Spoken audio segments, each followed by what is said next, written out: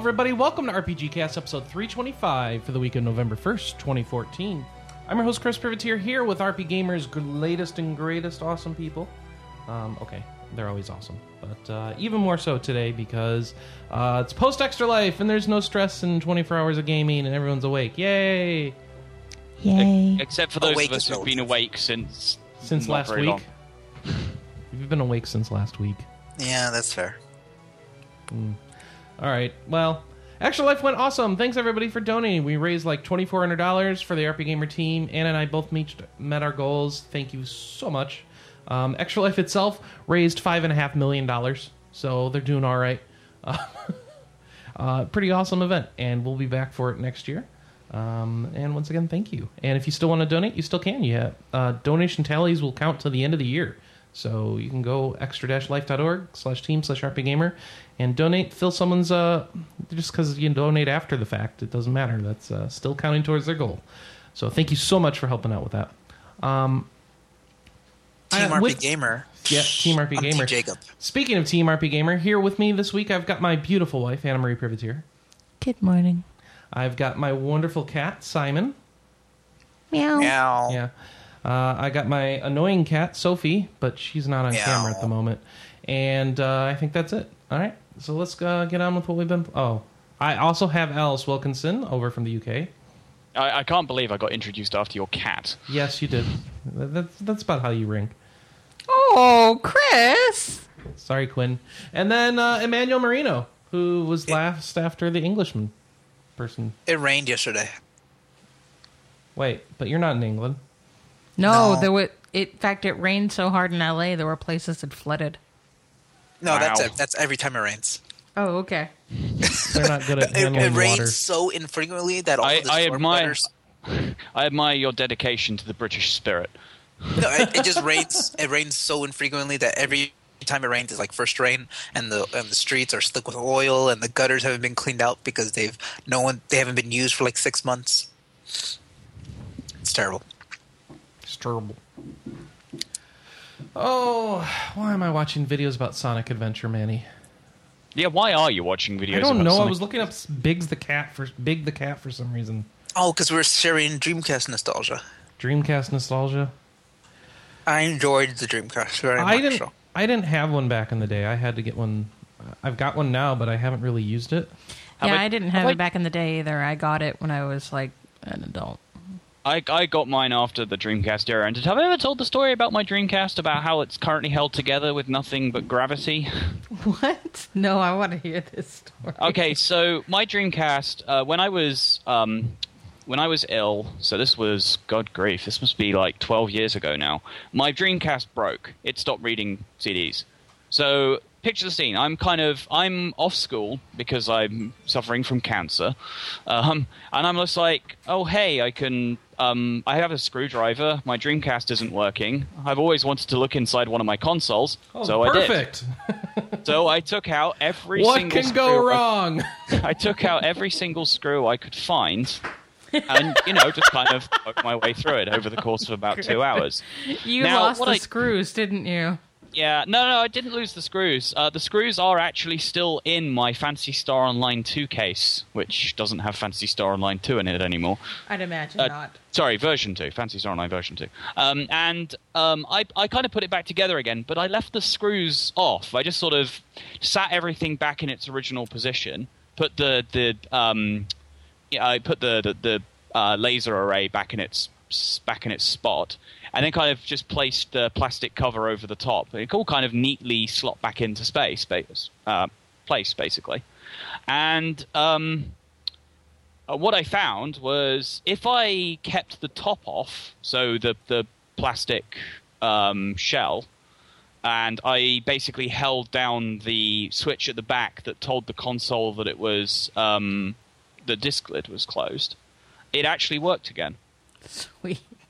Now, this only had two downsides and one upside. the upside was somehow replacing the plastic cover eventually did actually cause it to start reading discs again without the two risks which I'm about to describe. Number one, I broke my first copy of Power Stone 2 by touching the disc while it was still spinning, causing it to fly across the room. Now, it didn't shatter, but it did create a massive dent on the inside track to the extent where it no longer read. The second one was one time I tried to turn the thing off while its plastic shell was off, and rather than pressing the rather flimsy power switch, I grabbed the underside of the power switch and electrocuted myself. Ah! So, that's the only time in which I've been electrocuted by a games console. This isn't good nostalgia stories. These are horror stories. This is But fun. what I will say is my Dreamcast does still work to this day. Without any Ever of the since that screws. day, you've been able to recite the Choo Choo Rocket commercial from memory. Well, here's the problem that I'm pretty sure the Dreamcast had, and I know the Saturn had, is the copy protection is on the outside of the disc, which is the part that's most likely to get completely ratched. Can't you just... Yeah, funny enough, the Power Stone 3 scratch, I actually kept the disc because it was quite impressive. But because of how the CD spun off the spindle, the scratch is actually right across the inner track, but it's about an inch wide. Ooh. So I actually terminally screwed the disc, not with the copy protection, but the disc itself is just... That's okay. That's the same thing that Sega did to the console, so... Hey. I enjoyed everything that was on the Dreamcast thoroughly. Somewhat ironically, I bought a copy of the Power Stone collection for the PSP years later. That disc broke as well. So I've just kind of determined that fate means that I will never play a copy of Power Stone ever again. Or Shenmue, apparently. We were talking about this earlier. Well, How do you not know the joys of wandering around 1985 Japan and buying sodas for sad, lonely waiters? Excuse me, can you buy me a soda today? Fukui-san. Well, in my Do you need a defense soda? against that one, I did wander around 2005 Sendai. It's not the same thing, bro. It's not the same. Real life Japan just doesn't compare. No. You need to walk around towns and have awkward, ugly kids go, "Excuse me, mister. Mister, can you help me find my kitty?" Your kitty? Where is he? Soccer ball. Action, quick action. Blocked soccer ball. Oh, what an awkward game that was. It was so awkward. Fukui-san. Hello. Hello to you. I just want to Hello, listen to Miho. Manny talk. I don't know what's going Awkward on. was so Actually, awkward. I love the Dreamcast. there was some instance of awkward voice acting in real Japan, but there you go. Oh, Yeah, I was was that mentioning this you earlier. trying to talk to Japanese people? And the other way around. Go, Fukui-san, hello. We were talking about this earlier, that the reason I bought, actually, one of the reasons why I bought one of the best RPGs on the Dreamcast, Grandia 2, was because it came with the soundtrack. I walked into it, I think it was a Hollywood Video at the time. You remember those? Hollywood Video? Mm-hmm. And I saw in the rental section that Dreamcast game Grandia 2 came with the soundtrack CD. I'm like, it comes with a soundtrack CD. That's so weird. I should buy this game. I knew nothing else about it. But I bought it anyway. And it was all right. Yeah. I enjoyed that game. It had a really good battle system. And we were talking about this earlier, how you pitied me because I played Skies of Arcadia with the original encounter rate. No, I didn't pity you. I was like, crap, you actually played the game with the original encounter rate? That takes balls. It was amazing when you could fly above the clouds and not have to fight anymore. Yeah. It was like this amazing revelation, but it also meant... I thought the encounter rate in the South Ocean, the bit where you're sailing against the wind, I thought that the encounter rate in that bit was high, and that was on the GameCube, which fixed the encounter rate. You want to know what? It was amazing. Eventually, once you could fly above the clouds or below the clouds, what you would do is you would only ever directly. You would never descend fly from the clouds. Yeah. Yeah. You would never fly straight on anymore. You would only ever descend directly upon a city, or descend or rise directly above a city. There was never I need to fly. Let me go up. It was like parallel parking for your airship. Beep beep beep beep beep. Okay, I'm in place. Get into the city. Did you know if you put that disc into a CD player, the voice actors would come on and say, "Hey, this isn't a music CD. Put us back in the Dreamcast. So we can get back into our adventure." What? Really? Nice. Like all four of the voice actors, which were barely in the game, would talk to you and say, "Put us back in a real Dreamcast. Let's go." As opposed to a fake one? I don't know. Well, that might have been Put us back in- the message for the copy protection as well. You're a copy protection. Your face. Yeah, I showed you. All right. Manny, I have a question for you. Should I buy Sleeping Dogs Definitive Edition? Do you already have it on the PC? No. Yes. No, I don't. So I said yes. But I don't have it on the PC. Yes. So who's on first? What's on second? Yes, get the definitive edition then.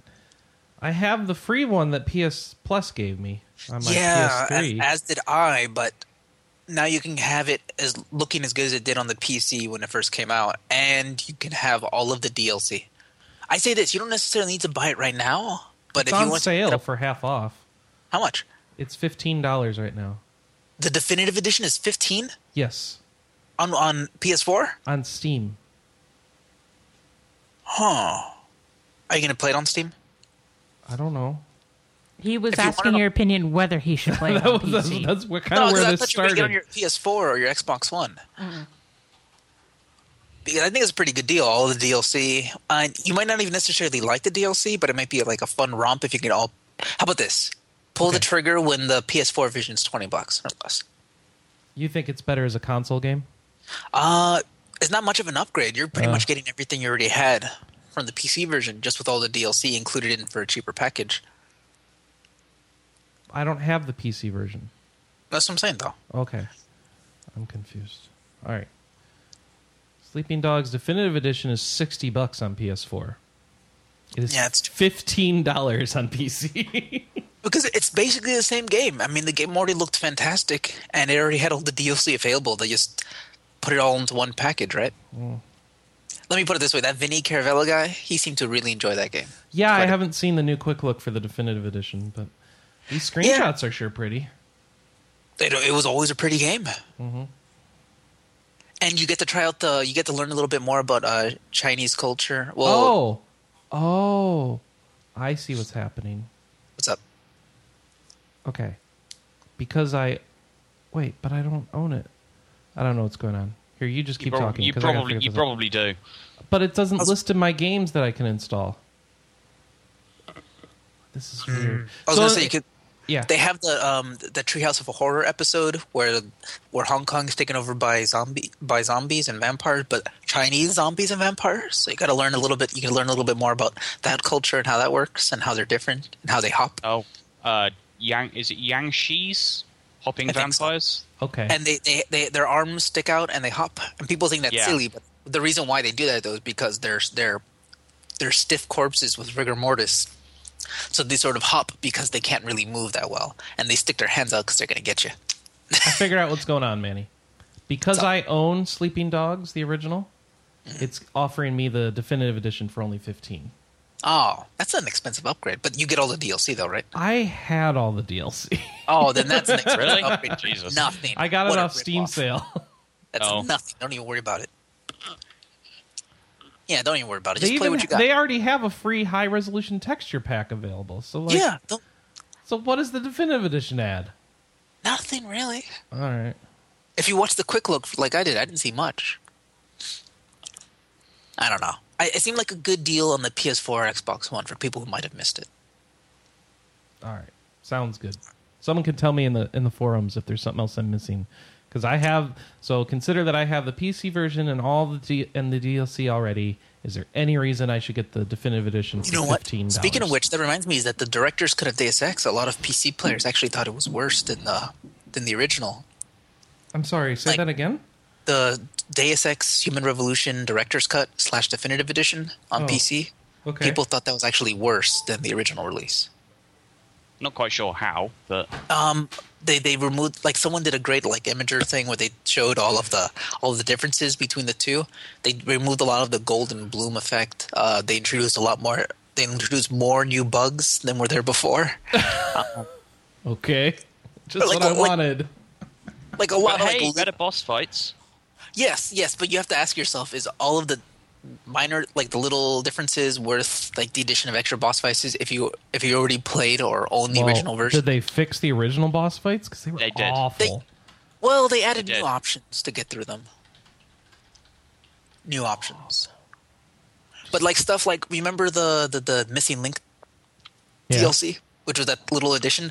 They actually slot that into the middle now as like this forced thing, Which rather is than good. having this nice thing on the side. I don't know. I kind of like the fact that it was something on the side that you can play through quickly and try a different kind of Adam Jensen. Say you've been playing an Adam Jensen this way, that like here's my Well, Adam if Jensen you have character. the original, if you have the original version, which I think quite a lot of people did, then there's nothing really stopping you from doing that. Because I Yeah. think the only reason I have the director's cut version is because I got it for like £2 or something. That's the thing, though. They don't sell the original version anymore. You could only Oh, get the really? director's Oh, cut okay. now.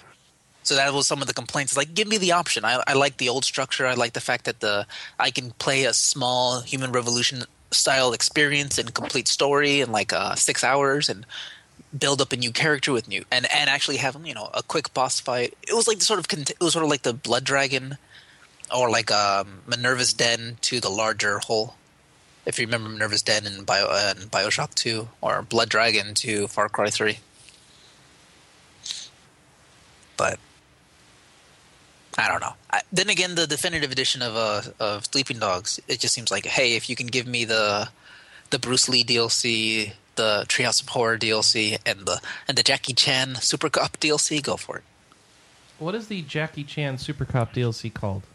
That's the one with the New Year's. Like, there's like a New Year's, like Way's been demoted, severely demoted to like a traffic cop because of all the stupid things he did, and now he there's like some terrorist attack from some New Year's cult, and he has to stop him. Okay. And there's also they also included the supercar. Like there's like this, some Chinese scientist made some supercar, and he has to steal it.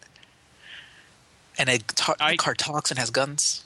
I really feel like I should get back into Sleeping Dogs. Actually, I should play never this game. I never actually finished it.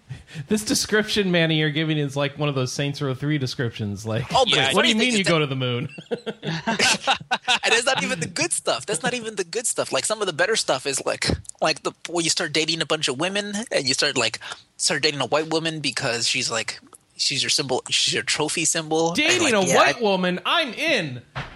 No, it's very. If you play this, you'll see exactly what I mean. The people who play Okay. this know what I'm talking about. And it's like, and this woman's not what she seems, but you didn't care at the time because she She's presented a white. good- Yeah, I don't think that's you never what read that. meant. I'm just saying, there's lots of stuff, or like the fact that you start trailing a woman because that you're dating because you think she's cheating on you, and then she confronts you like, "Hey, man, what about you? What have you been doing this whole time? Screw you."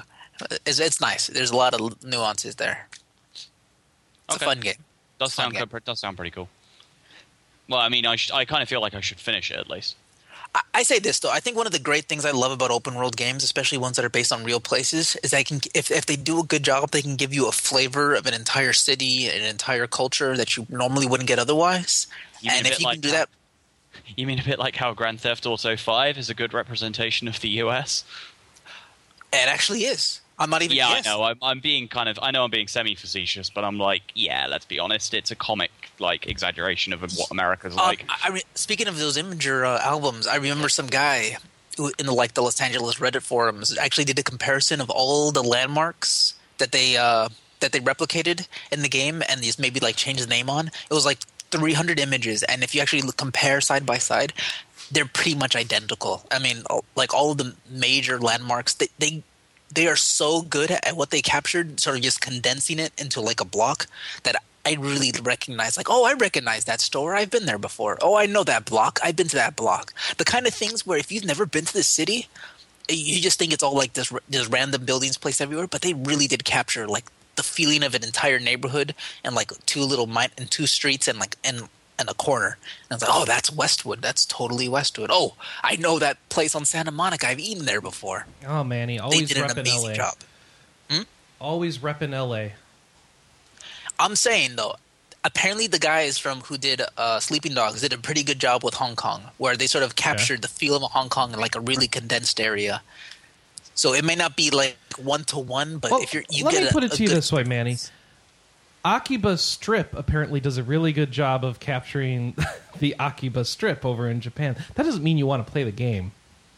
But imagine if Akiba Strip was actually a fun and engaging game with a good story and good gameplay, and you get to learn a little bit about Japan and actual Akihabara. That's that not would be the great. world we live in, though.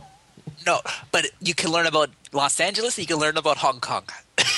Got I it. ain't complaining. All right. That's pretty good. That's pretty good. I should play Yakuza if I want to know about Japan, right? I think they did a pretty good amalgamation of Kabukicho Kabukicho. and Osaka. Oh, okay. In Yakuza 2. Cool.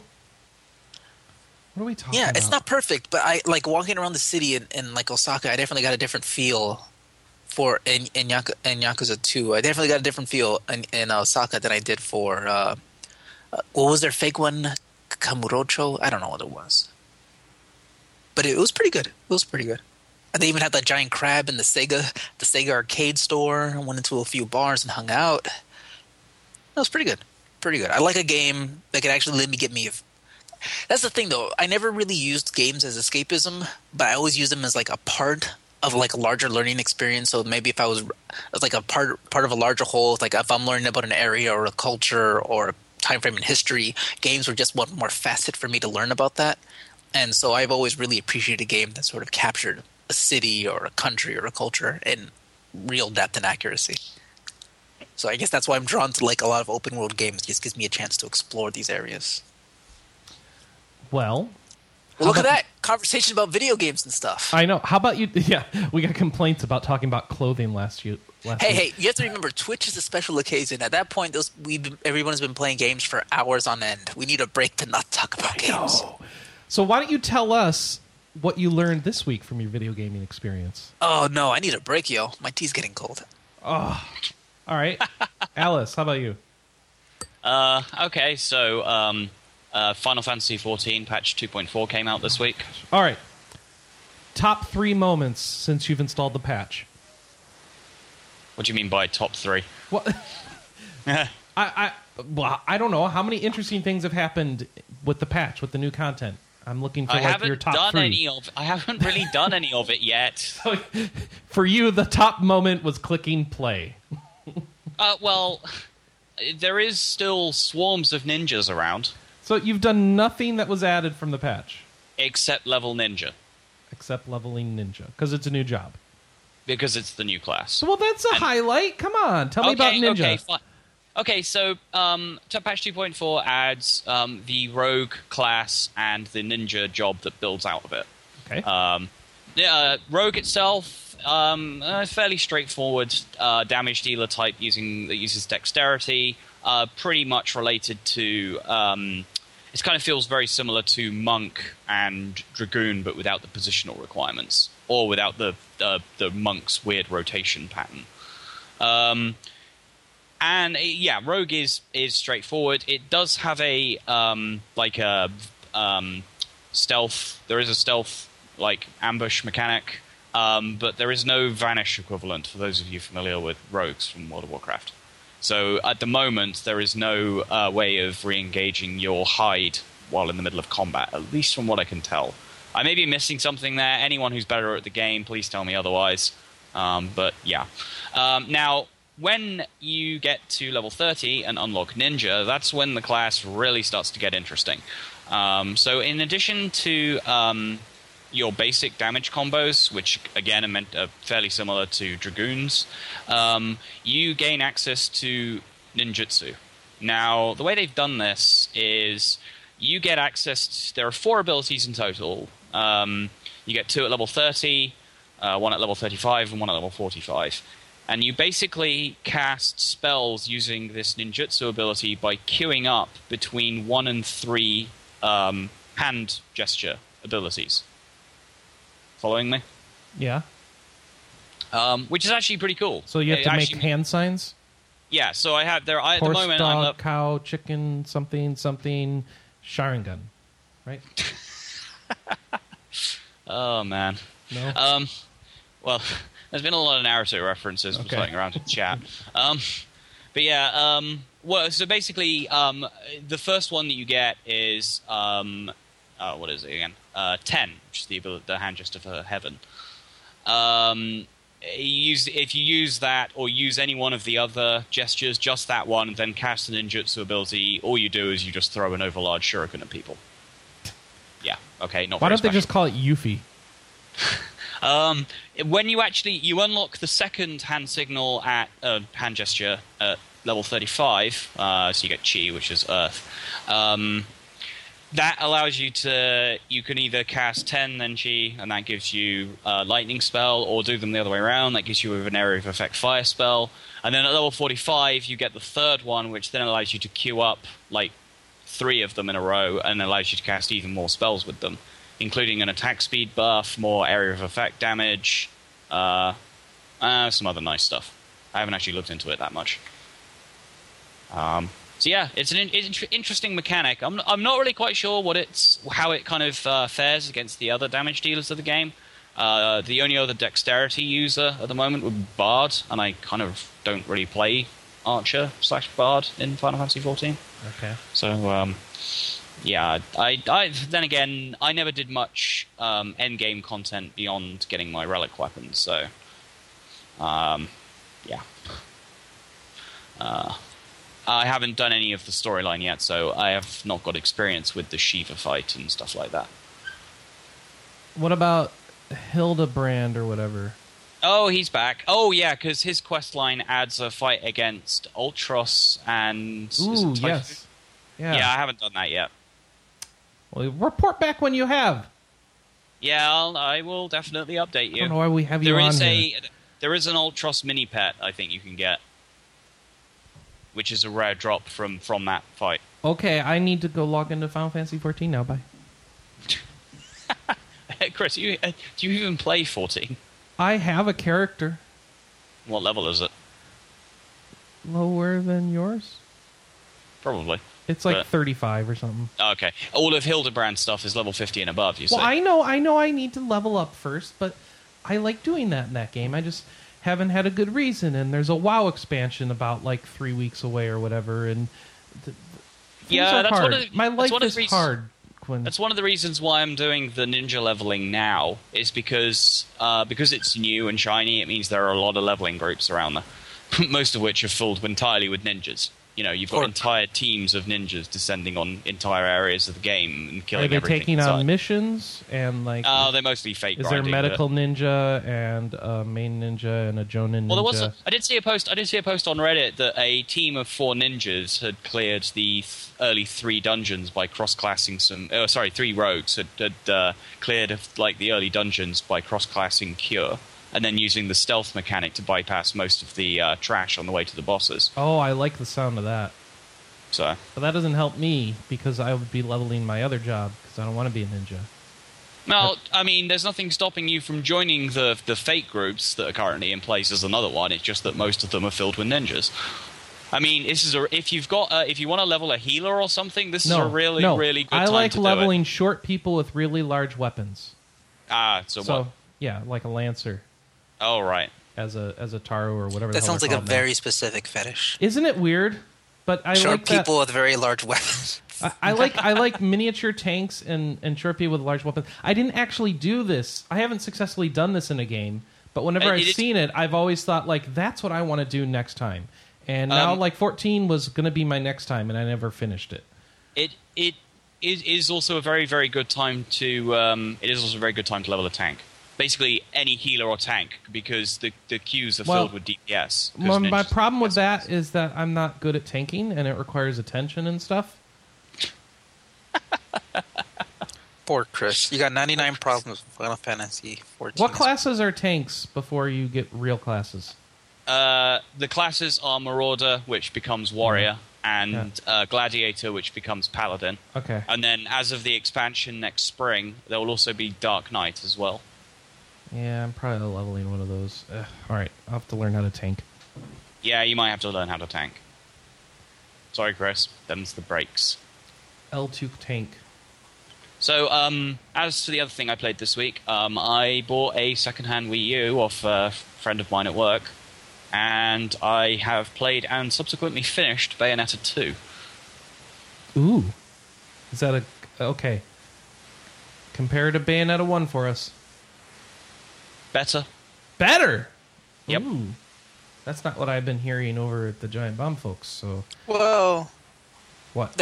What's his name? Some people love it, some people don't. Good point. Yeah. I personally prefer it. Okay, cool. That's awesome. I think the set pieces are a lot better. The combat's a lot better. I think it fixes a lot of the problems that the original game had. Not that the original game actually had a lot of problems in the first place.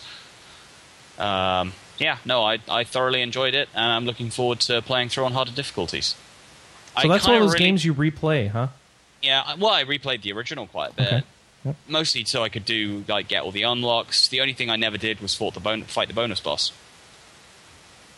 Really. Okay. I really enjoyed it. The story is still goofy as fuck. Sorry for the swear, but yeah, I don't really want to talk about the story that much because it's kind of one of those things that really should be experienced. It has a flying squirrel. It does. It does have a flying squirrel in it, and there is a bloomin' good reason for it. Okay. Yeah. There's a lot of things in it, like a Star Fox costume. Beautiful. In fact, there are a number of Nintendo costumes. I have no idea how Nintendo okayed this. Did you yours? It comes with a copy of Bayonetta 1, right? Yep, I've got that copy. Did you play through that? No, I haven't played through it yet. I'm trying to figure out if that's like a better version of Bayonetta 1 or not. Well, it's going to be better than the version I have because we all know that the PlayStation 3 port of Bayonetta was terrible. Oh, okay. So I have an Xbox copy, and I'm trying to figure out if I should pop that open soon or wait. If you're going to play Bayonetta 2, are you going to buy the version that has Bayonetta 1 coming with it? Isn't that every version? No, it's not. Oh, how does that work? It's actually my one is labeled as a special edition. Oh, I have to pay extra for it. Yeah, I think my one was. I think I won't get around to Bayonetta for a while, so I should buy Bayonetta 2 when it's on sale. So that would solve the question for me. Thank you. I think that's general good advice for people like us. If you've got the 360 version, then you have the better version of the original. I don't know about compared to the Wii U, but compared to the PS3 version, which is the one I played, then you have the better version. I was just wondering if there was something really compelling about the Wii U version. I doubted it, but... Well, the Wii U version does have a few additions to it, like the previously mentioned Nintendo costumes. In Bayonetta 1 as well? Bayonetta 1 as well, yeah. I think the Nintendo references include things like there's a Link costume, which replaces... now, because in Bayonetta 2, the weapon that the Master Sword represents is... Because I think in Bayonetta 1, it's... Bayonetta has a single katana weapon, the Sharuba in Bayonetta 1. That doesn't exist in Bayonetta 2. They've replaced it with a different weapon. But I think that if you equip the Link costume, you get that weapon back in Bayonetta 2. Okay. Whereas in Bayonetta 1, it's just like a replacement, almost like a kind of cosmetic replacement. There is also a Princess Peach costume. And there is also a Star Fox costume that replaces the pistols with what appear to be Arwing-themed pistols. That works. Yeah. And also, it does something. No. There's a section much later in Bayonetta 2 that changes completely if you're wearing that costume. Oh, that's awesome! You may have heard of that one. Actually. No, I haven't. But that really sounds good cool. Easter egg. I mean, the first game you have like Space Harrier, so if they have like Star Fox stuff in the second one, that's pretty awesome. You've pretty much got it. Yeah. They have a Space Harrier-esque sequence in the second game as well, but if you're wearing the Star Fox costume, it replaces the entire thing with Star Fox 64. Yeah, I'll take that. Oh wait, I don't like Star Fox 64, but I'll take it anyway.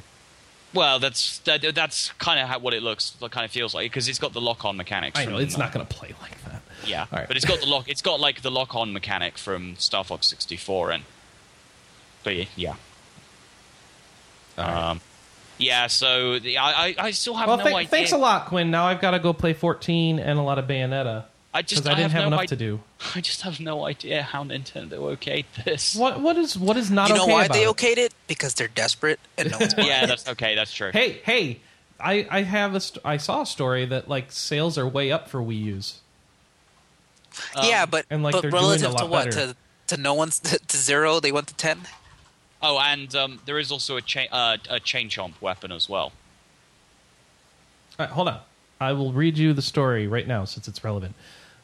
Super Smash Bros. So in May, there was a $456 million operating loss, right? Today, Iwata showed a chart that compares Wii U sales to consumers in Europe, Japan, and the U.S. from April to September in 2013 and 2014. Hardware sales increased just over 100% in Japan, 175% in the U.S., and 200% in Europe. So compared to last year. Yeah, but that sounds great though. But how much did they sell last year? Half as much. No, that's what I'm saying. Like all of this stuff, all of these numbers, they matter because if you're talking about if you're talking about Sony versus Apple versus, you know what I mean? Yeah, and software's up 200% across the board. So, but that could be great. Like that could be amazing if they sold like 2 million pieces of software. Well, we knew they sold less than they million. want to last year, so maybe they're on target for last year, this year. But you understand what I'm saying? I never trust those kind of percentages. And you know what did it too, right? Mario Kart 8. They finally got a Mario Kart. I am intending on buying a copy of Mario Kart 8 because David has expressed an interest in playing it. Yeah, because he's sane.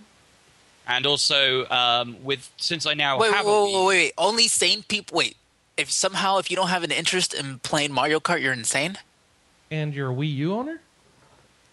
I mean, what do you have a console for if you don't want to play Mario Kart on your Wii U? I should probably point out that I still consider Sonic and All Stars Racing Transformed the better mascot racer, but you haven't played Mario Kart 8 yet. I've played it. Oh, all right. Then fine. All right, I will say I am not interested in playing Mario Kart, but I also don't have a Wii U. I have a Wii U, and Mario Kart 8 is actually rather good. David has also expressed an interest in playing the new Smash Brothers as well. What do you think, Anna? I'm probably going to get that. Huh? Yay! Anna's like, oh, you're talking to me. What about Mario Kart 8? I'm apparently insane. You don't like it? It isn't that I don't like it. I just don't have any interest in playing it. Yeah, that's this weird thing among gamers now that... But I think Jeff did a good job talking about Jeff Gerstmann from Giant Ball talking about it at PAX, where it's like, I'm just not that interested in Nintendo games right now. People are like, what? How dare you not want to play the new Mario? To be brutally honest, I'm actually quite surprised that there are enough games on the Wii U that I actually thought it worth it to buy a second-hand Wii U. I didn't think that would actually happen, but it did. I have a launch day unit. Pity me. Nah. You did that to yourself, bro. Yeah, you did. At least I waited. I also have copies of Wind Waker HD and Super Mario 3D Worlds, because they came with. You got a lot of good gaming to get to. Yep. Oh, it's interesting, man. Like the only thing that I could maybe be interested in is the new Zelda game, but even then, I don't think I would buy a new piece of hardware. It's not even that it's like so expensive. It's just another thing to hook up to the TV that I would only use for one device. I mean, for one game. That just seems ridiculous. So, yeah. I'll gush about Star Citizen later. Wait, because I haven't really played it, but it comes under miscellaneous news. All right. Sounds miscellaneous news. Right. Under non-RPG related. So we'll do that. I'll take you through what I've played. A lot of games during Extra Life and some casual games throughout the week. And can you give me a quick report? How did you guys do at Extra Life? Like what was the final hours like? When did you guys poop out? Anna hung it up at 2 a.m. Yeah. So when Chris went to sleep, I made sure he left stuff up, and then I kept going the next morning at noon. Anna's Extra Life game of the year was King's Bounty Dark Side. Yep. I'm sorry how much it dominated our stream if you didn't care about that game. But due to our Elgato failing, basically whatever anyone was interested in playing on PC is what got streamed, and that was the winner this year. You and I played some Gears of War. Was that your first time playing Gears of War? Yeah, and it was fantastic. I want to play more. We totally should. We played some Civ Revolution, which was also great until something happened and the game dropped, but I forget how that happened. Oh, my thing messed up. Like the view changed and I couldn't fix it. Well, but so you it was, like, finally got it directly- back. Yeah, but by then I like so many cities had moved in around me that I couldn't see. Like I got surrounded really quick. I'm like, oh, there's a city there. What? I How's there thought a it city had there? disconnected you. At least that's. I what had to you leave said. anyway, All right. so it was all right. All right. So, yeah, Civ Rev was also awesome, and I wanted to play more of that, but that's because it's a Civ game. I played 3.5 hours of Speedrunners. What is speedrunners? Actually, I played about 2.5 hours of Speedrunners. I had about an hour of pockets in there where I was falling asleep, and so everyone was just playing without me. Speedrunners is a game on the PC. It's an indie game where you kind of run around these environments, and it's short, quick bite gaming where you race against 3 other people, and you've got a grappling hook, and it's all around getting around these stages as quick as possible. And as soon as you're done, it starts you up with another one, and then first person to 3 wins the round, and then you go again. It's really fun and it's really inexpensive. So Noodle was playing, Ed was playing, and Power Lord from my chat room was playing, and it was really cool. I highly recommend Speedrunners, and it is really fun to play with multiple people, and it works fine over the internets. So Speedrunners, awesome. And let's see. Oh, I played a bunch of Rogue Legacy too, and I'm not good at that game. But Who is? I don't know, but You keep dying until you die less, right? That's basically right, yeah. And I got some progress, but I still haven't beaten the first boss, but I'm kind of more into it now, so hopefully I can start making some progress this week. So that's one of the ones I came back to. And let's see.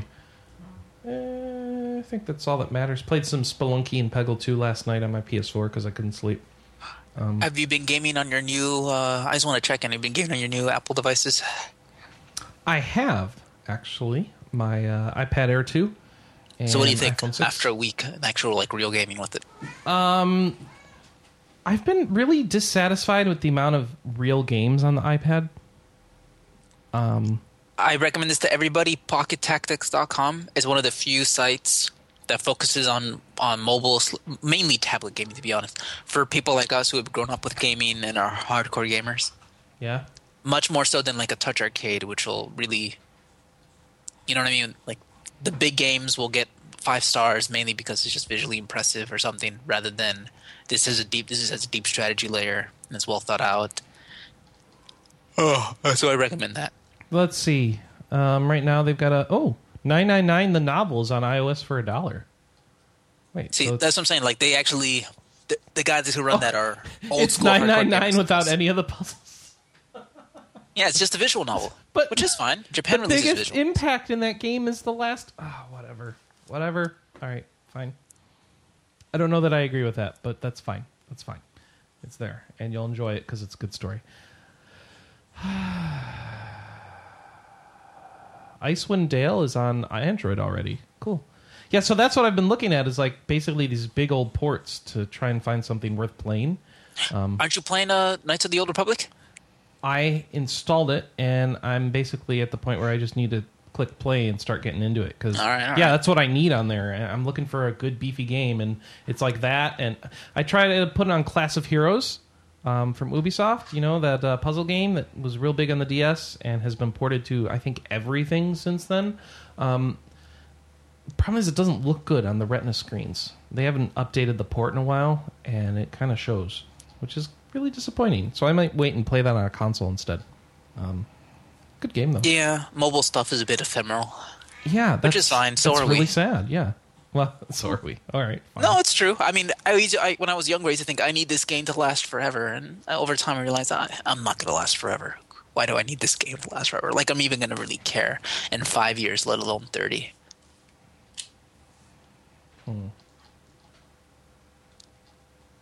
I'm okay with the cycle of life. It's the cycle of life. All right, and you've been liking your larger phone? You happier with it? Yeah, I'm used to it now. It took Do you a wish you would have gotten long the time. even bigger one? No. No. Forget that bigger one. That doesn't exist as far as I'm concerned. All right, cool. Oh, so is the iPad Air nicer to hold for longer periods of time while you're gaming? Is what? the iPad Air 2 nicer to hold over longer? It's not noticeably different from the iPad Air 1 for you at all. It's I like know, a for a lot of people, I hear it's it's a lot easier. 0.04 pounds lighter, and it is like, every ounce makes a difference. Yeah. All of it. When you're holding something for long periods of time, I can't. It's still too heavy since it's almost a pound for me to hold while playing. My hands are just. So you rest not it most of good the for time that. anyway. Yes, that's All right. correct. And since the iPad Air, resting it has been super comfortable. So We need to play Monster Hunter again. we had do fun with that. indeed. Yes. Oh, did you? Wait. Did you lose all of your Monster Hunter data? No, did I? I shouldn't have. Oh, you just did a restore? Yeah, Okay. I haven't lost any of my other save data. Oh, it's because I never do a restore. I always start as a new device. Oh, okay. It's because when you restore stuff, sometimes a lot of old bits of code and problems can start over. So I like starting fresh, and it's a good way for me to purge stuff that's just been sitting there for too long. So I didn't want to take out one of those third-party apps and drag out my save data for Monster Hunter and then drag it back into another thing. So I'm going to be starting fresh. It's okay, No, man. You're super I'm sitting here looking through Pocket Tactics, thinking I should try that. Yeah, I should try that. Yeah, oh, that's so an I update recommend that it, I care about. Yeah, I should do that. Oh yeah, that looks good. I should try that. like a lot of games that go under people's radar gets a lot of play here. Like one of the games I'm most excited for is in the next year is called Atlantic Fleet, which is like a small development team. One of the guys has like a PhD in history, and they're so dedicated to getting accuracy and realism in this crazy naval combat games taking place during World War II in the Atlantic Fleet. They have great reproductions of all of these different various ship classes from both the Germans and the British and the Australians. Like just all really, really well detailed, some cool strategy stuff, cool historical battles. They kind of like, and a lot of the games that are on Pocket Tactics, because it's more hardcore games. A lot of those games they don't rely on in-app purchases, or they want to nickel and dime you. They usually like, here's our game, here's the full thing, one price. But yeah, Atlantic Fleet, if you guys are interested, check that out on Facebook or at their website, Killerfish Games. It sounds really cool. Looking forward to that one. Hey, do you remember Gollum Arcana? Yeah, by the Hairbrain Scream guy. It's out. Hairbrain. Is it? Yeah. Can I buy that in stores? And You can buy it on their website. so it's It's $80. It's a miniatures game, but it also used a tablet and a Yeah. pen Yeah. to sort of keep track of Yes. everything, right? Uh-huh. Did you kickstart That's all that? I know. No, I did not.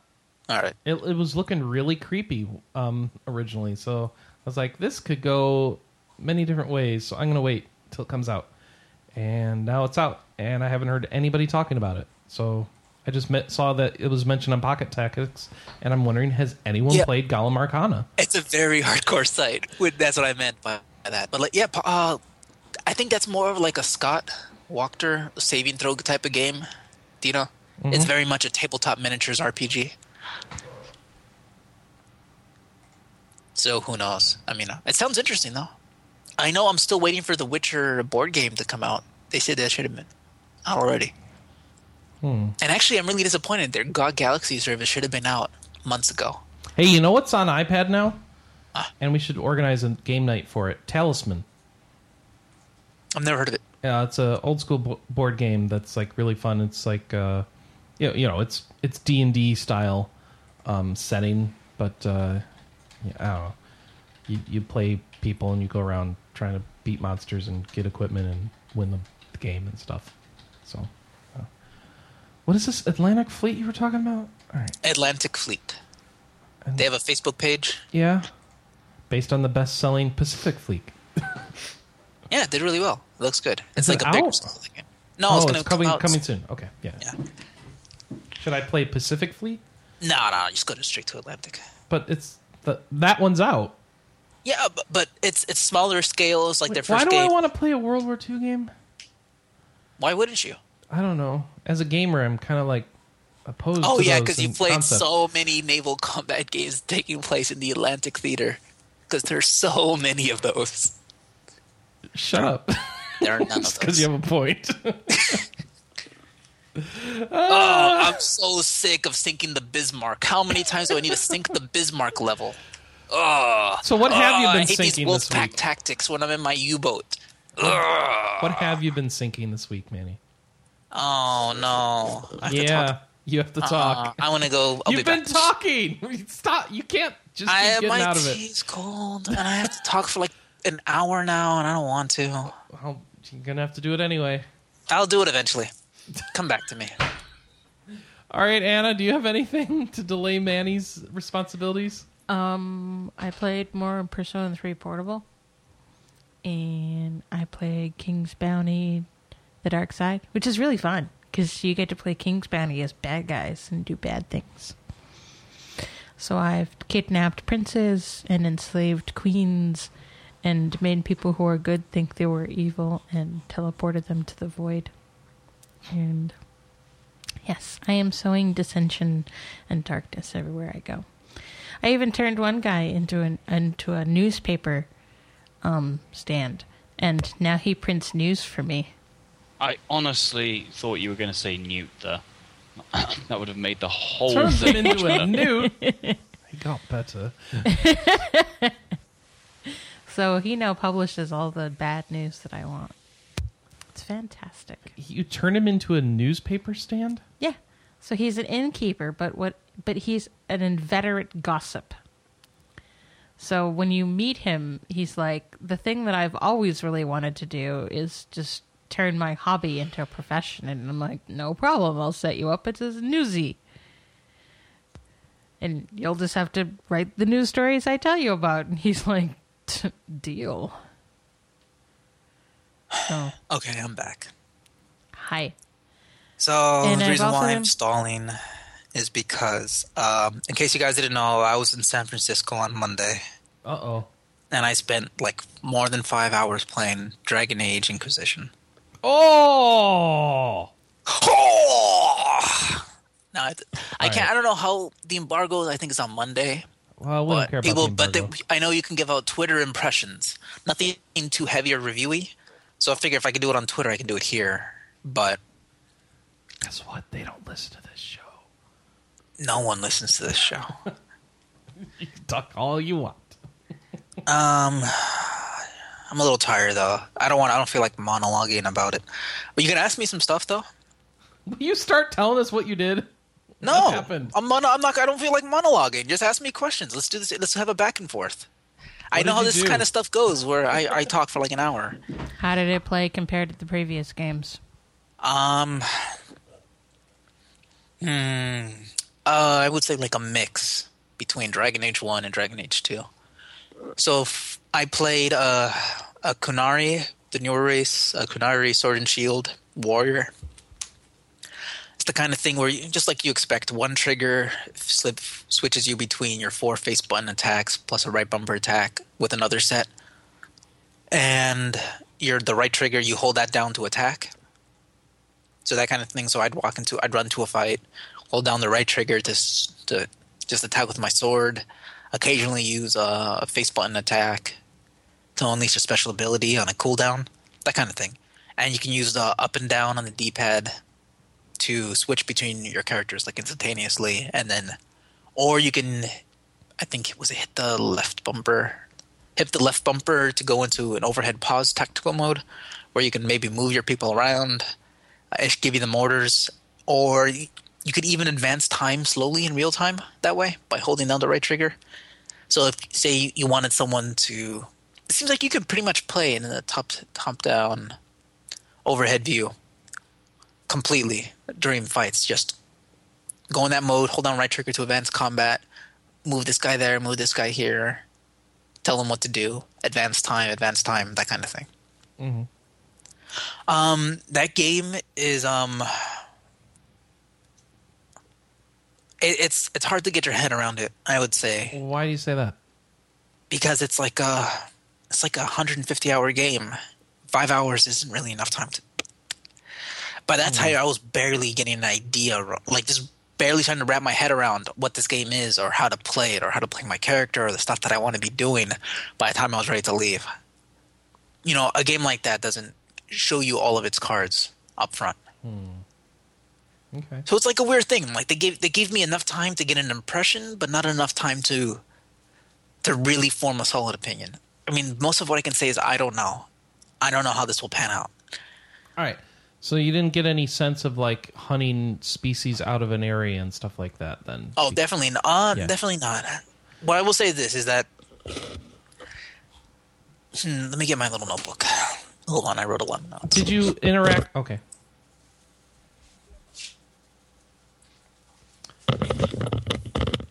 Okay. So did you interact with a lot of characters from the previous games? Like literally, like when the first person you meet is like Liliana, and then I saw Anders like 5 seconds. That game doesn't waste any time.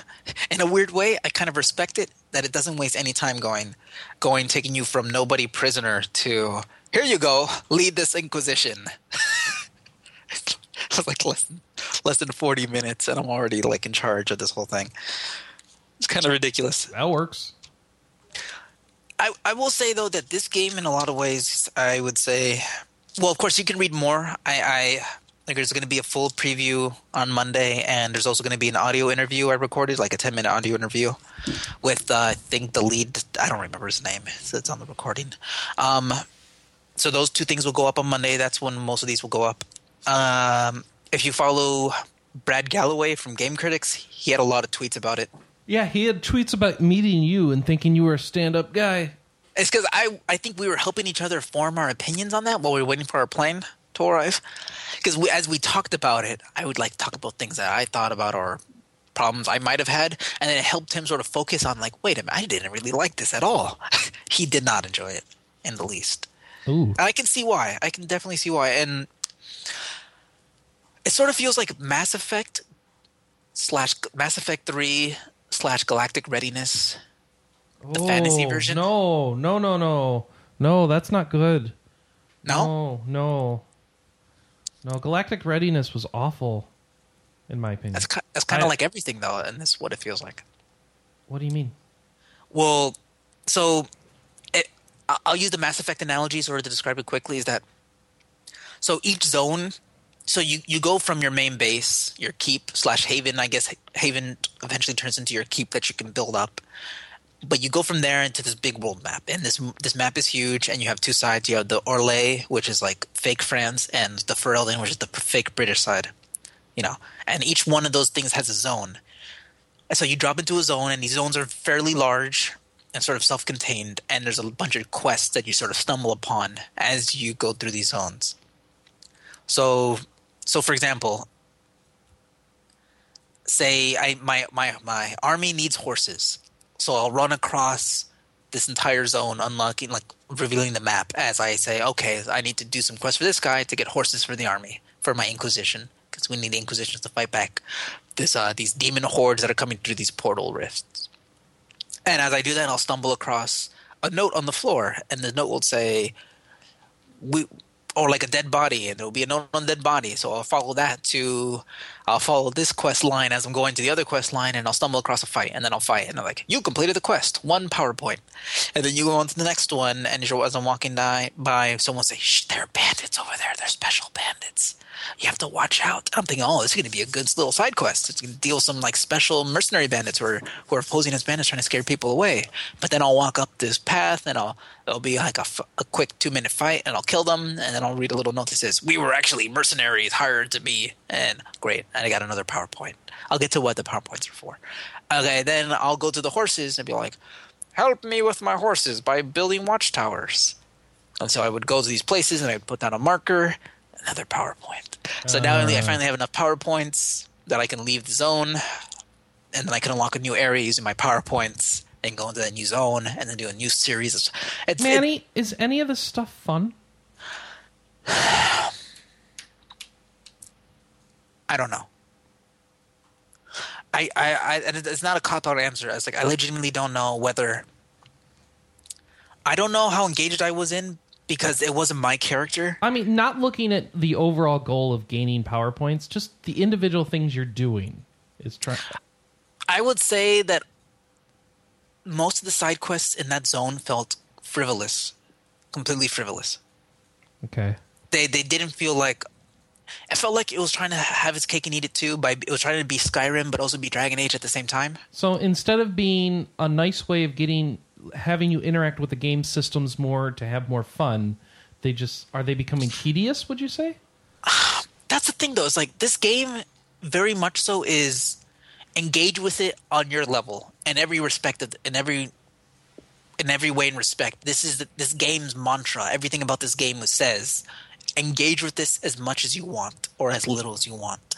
I mean, it is from the story. Like one of the things that everyone loved about the original Dragon Age was interacting with your party, like Liliana, and building a relationship with them. But unless you remember to regularly go back to your hub city, which is basically the Normandy. That's what I'm saying. This is Mass Effect, but fantasy Mass Effect. All of these zones feel like individual planets. And Okay. Are there loyalty missions?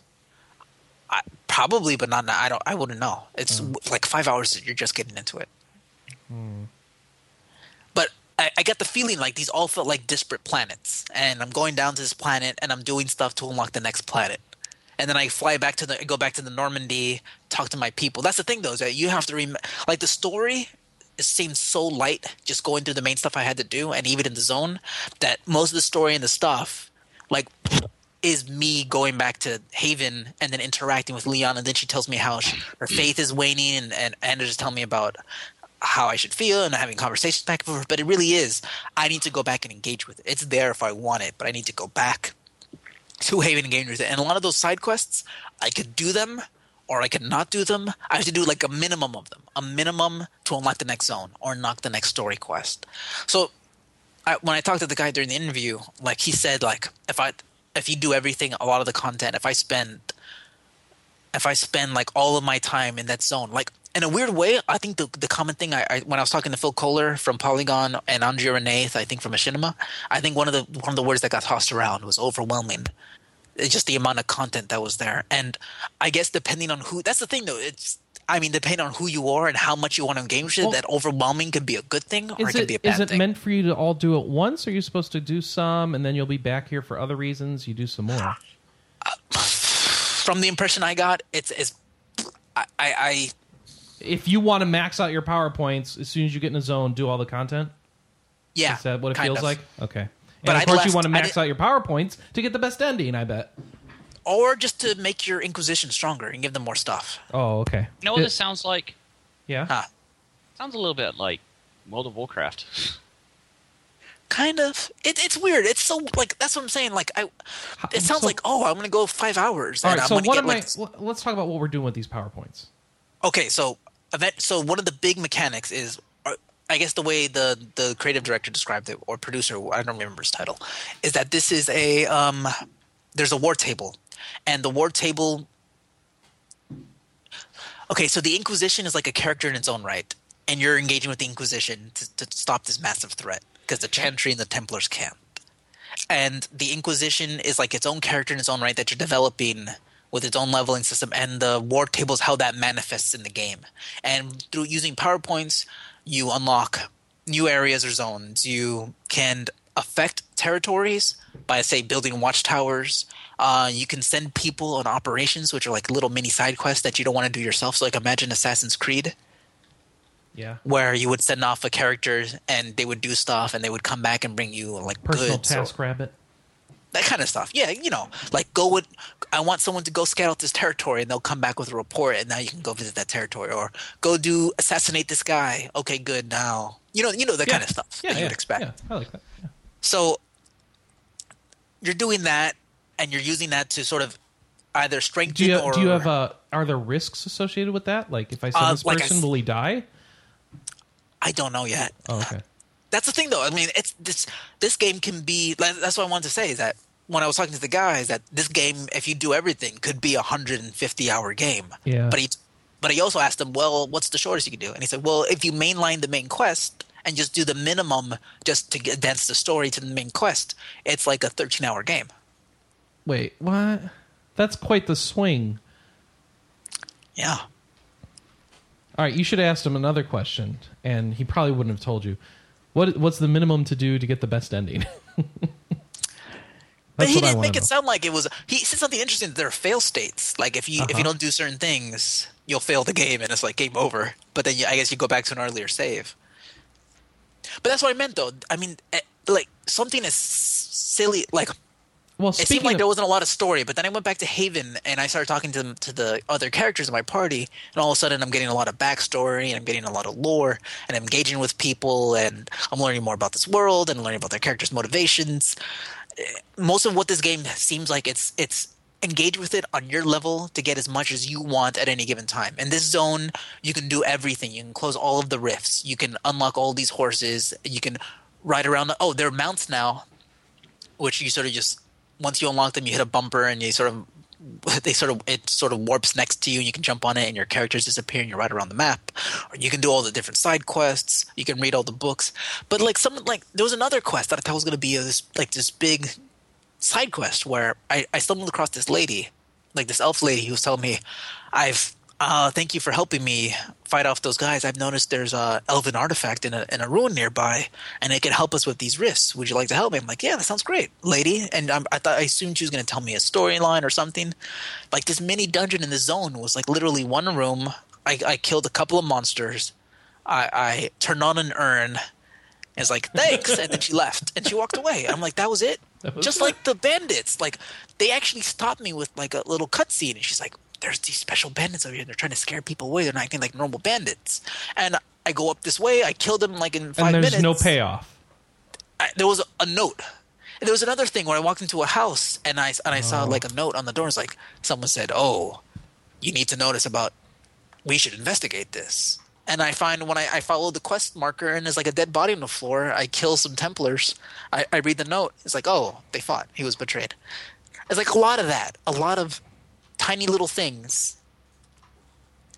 And that's the thing, though. I don't know if it gets deeper. I don't know if it gets better. All I can tell you is what I saw early on. And this isn't a game where you carry your save data over from the previous installments, right? I think so. Through the Keep. Dragon Age Keep, you can go online and you can sort of input the decisions you made, or you can use the PC version save.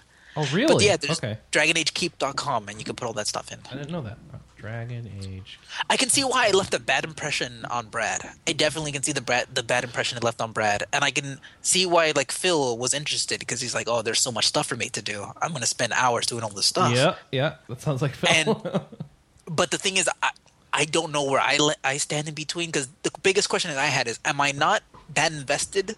Because it's not my character. Like if it was my character and I got to choose the voice and I got to make my face, and I was the kind of person who would talk to Liliana and do all this stuff, and I would engage in all the crafting, and then like would I care more? Because this is my Inquisition, and everything I do is going to build up my game and my character over time and over the course of the story, or did I not care because I knew this was a throwaway character, or did I not care simply because what was there wasn't that engaging? Like, I'll admit the story sequences I did see that were there seemed a bit quick. Like they kind of felt like, let's just get this out of the way. If you want more story, it's back on your ship, in quotes. Do you know what I mean? Yeah. So I guess that's the way I would say that this game is there for you to engage with on your terms. If you want as much story as possible, you're going to be going back after every major or minor story beat and then seeing what everyone has to say. And then going back into the thing and then coming back and seeing what everyone has to say. And then like sort of juggling back and forth. So what I will say is that this game seems like it wants you to fast travel all the time. Like even within a zone, you set up new camps. And they say like setting up new camps within a zone strengthens the power of the Inquisition. And gives your forces more of a presence. But of course the real reason why is because the zone is fairly large and you want to walk across it every single time. So you're warping from like camp to camp to camp.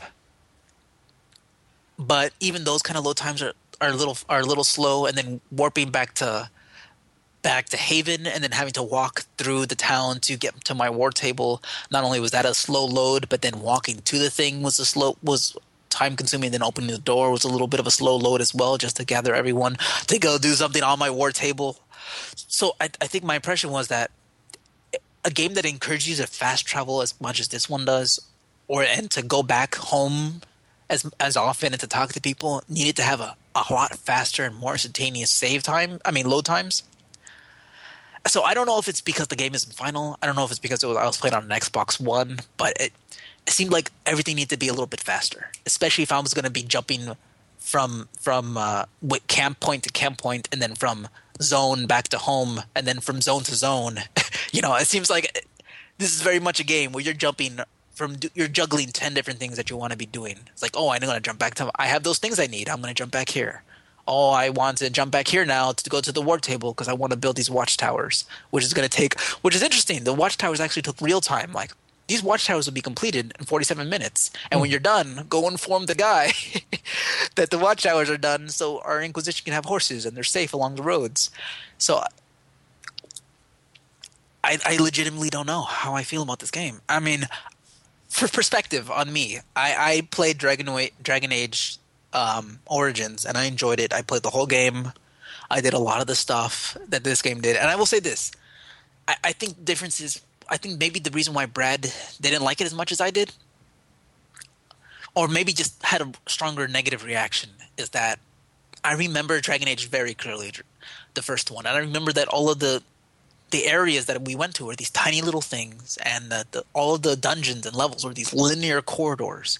I remember very clearly spending hours going through these linear corridors, and then maybe there was a branch off for like a treasure chest or something. And compared to that, and especially compared to Dragon Age 2, which felt like the same reused areas over and over again, this felt much better. The areas felt a little bit more open.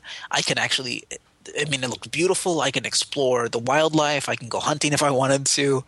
But then what I was doing within those nice, more open spaces was like, our people need blankets. Our people are getting very hungry. If you can go out and kill 10 sheep and bring them back, our people wouldn't be hungry anymore. I was like, you're just standing there. You go get your own damn food. You're not doing nothing. Do you know what I mean? Mm-hmm. So that's what I'm saying. I don't know where I land. I need to spend considerable more amount of time with the game. Whether it's nice to have those open spaces, and it's nice how pretty and varied the environments are. Like, I went from the hinterlands, which is, sort of these rolling hills and mountains and like sort of grassy lands, to like the Storm Coast, which is like this like Pacific Northwest beach that was raining. But I don't know if what you do in those zones gets better. I will say this though: the hinterlands was so large that I did some minimum number of stuff. I met a lady that I had to meet. I did some minimum number of stuff to unlock a new zone, and then eventually I ran across some people who's like, "Come meet us at our stronghold in Ravenhold or something back in the hinterlands." Mm-hmm. And I didn't even visit that side of the map yet. But already I had to come back, and like I think I could have visited it, but I don't think they would have let me in yet. So later on, I can definitely see you having to come back to a zone to maybe access an area you couldn't access before, or talk to people you couldn't talk to before in that zone. Yeah. So there was reason to come back later and explore again. Much later. Oh no, like maybe like an hour, like like an hour later. All right. So I just don't know, like, if I'm going to be coming back to the hinterlands in like 3 hours or in 10 hours. So I've been messing around with Dragon Age Keep here, and it's okay. Found all my old stuff and my achievements and DLC and accomplishments, and I'm noticing like, man, I've only accomplished 31% of the stuff you can accomplish in Dragon Age Origins. I need to play that game a ton more before I'm ready to play 2 and then 3. Oh my gosh, it's too much. Yeah, so that's depressing in a way. Yay. So I really don't know, man. Let me see. Let me just look through my notes. If you guys have any questions, now would be a good time to hit me up while I look through my notes real quickly. I would say some of the boss fights were more interesting. Like I fought like this Pride Demon. It was like a more engaging boss fight where. Yeah. So what about like the big bosses, like that dragon and stuff they showed off at E3? I didn't see a dragon, but I fought this giant demon where I had to. There was this portal. I had to disrupt it by hitting the A button, and by disrupting it, it would make him vulnerable to attacks. So hold on. So this is next generation gameplay here. You disrupted the portal by pressing the A button, and it would. And if I didn't get hit, it would cause the portal to overload, and it would make the demon vulnerable. All right. Hey, it was more engaging than anything you did in most of the Dragon Age fights. All right. That's the thing, though. It's like if I compare it to Dragon Age Origins, where it's like PC commander mode and all that stuff, it seems like a bigger Origin, like a bigger, prettier Origins with a lot remember, more. Origins was a lot of pausing and choosing your next spell command. Not if you played on 360. Yeah, I didn't. That's not the real version. What are you talking about? Say what you will. I played the entire game like that. It's supposed to be like Baldur's Gate. Come on. Supposed to. If it was supposed to, why did it exist that way? Why did I play it that way? Because they needed to appeal to the common action gamer. Well, and guess what? I will say they this, won because Dragon Age 2 came out, and I played this it was game, all like, that actually, way. And it was interesting. Like, talking to the other people, they talked about how they kept on dying and they kept on getting their party wiped. And it was interesting because my party never died once. So how did how you played on a console at this event? The PC version was buggy and it crashed on me, so I switched to Xbox One. What I'm wondering, does the PC version have alternative interfaces for combat or not? I know you can play with mouse, keyboard, or with a controller. Well, does it have more of a Baldur's Gate pause and choose your combat, or is it all action combat no matter what now with 3? That's on you. If you want to pause, you can pause very easily. Okay. Well, because even though they said you could do that in 2, it wasn't really the same as like it was in 1. That's why I'm asking. Yeah. I'll be honest, I didn't engage with it very much because I didn't have to. Okay. I never felt like, I need to do that. I just ran into the middle of a fight and I started whacking people with my sword, and that was it. Okay. I don't know how engaging that'll be going, but it was a little boring at first, just hold down the right trigger, but that was mainly because I didn't have that many skills unlocked. Right. But, so, like, a lot of these questions is, how will I feel? I will say this, though. I will say that it's telling, and I think Brad made a good point when we were talking, is that I asked him the same question. Am I not engaged because it's not my character? But then I think back to, like, BlizzCon. And when I played, say, Diablo 3, all those times, even when the game was changing, or even when I played Diablo 3 Reaper of Souls, and I knew that Crusader wasn't my character, but I was still checking whether these pants were better than those pants. Or I got excited when the legendary dropped and I put it on, even though I knew as soon as I walked away from the machine, all that data would go away, but I was still excited to do all those things. And I will say that that tells me that the gameplay is not as engaging in and of itself in this game. That could be very much be the case, because like even when I was, Diablo, that's a game where, like, if you're not going to play for real, why are you even bothering to check whether this is better than that? Right. Or why do you need to why do you want to complete this last because that is bounty? The gameplay. That's the appeal. Yeah, exactly. So I'm like, oh no, let me finish this last bounty before we leave. It's like, why do you need to finish this last bounty? You're not going to get anything. It's fun. Exactly. So I will say this. I definitely was not as engaged as some demos during some demos like that, where it's like, I can't wait to go home and play that, or I can't wait to buy that. But at the same time, I didn't hate what I played. Okay. So I guess the best way I can say is I'm glad this is why every gamer doesn't review games after playing 5 hours. I will say, and that's legitimate. That's why you spend all of that time you put it in there, because but at the same time, if should you really have to put in more than 5 hours to enjoy a game? Well. Let me put it this way: I wasn't turned off, and I'm curious to see more. I'm curious, but you could spend. There's so many other games that are fun with less time investment. Yeah. Which is why if I hated it, I understand why Brad Galloway straight up said he's not going to buy the game now. Because what he saw was enough of a turnoff that he's like, there's no way for me to engage with this. What I saw was like, I'm curious to see where this is going to go. Okay. I'm curious to see if I'm going to end up liking this. I'm going to end up thinking it's okay. Well, so you're unique in that there's a payoff for you, whether it's good or bad, to understand what happens and where they go with it. It's not even like the story, where the story goes, because the story seems pretty generic. You just want to see what they do with this game. Yeah. I just want to see how invested I get in my Inquisition. Yeah. Okay. I want to, and it's so funny though when someone said like Mass Effect, and like it all sort of clicked. It's like, yep, those zones are planets, and you're going back to your ship. You're talking to your crewmates on your ship. That's made by the team, right? It's the Mass Effect team making this, right? Yeah, it feels like Mass Effect 3 in a lot of ways, just the fantasy version. And like every little thing you're doing, like I gathered some resources, and now all of my soldiers in the Inquisition had bronze swords or something. So our Inquisition power went up like 10%.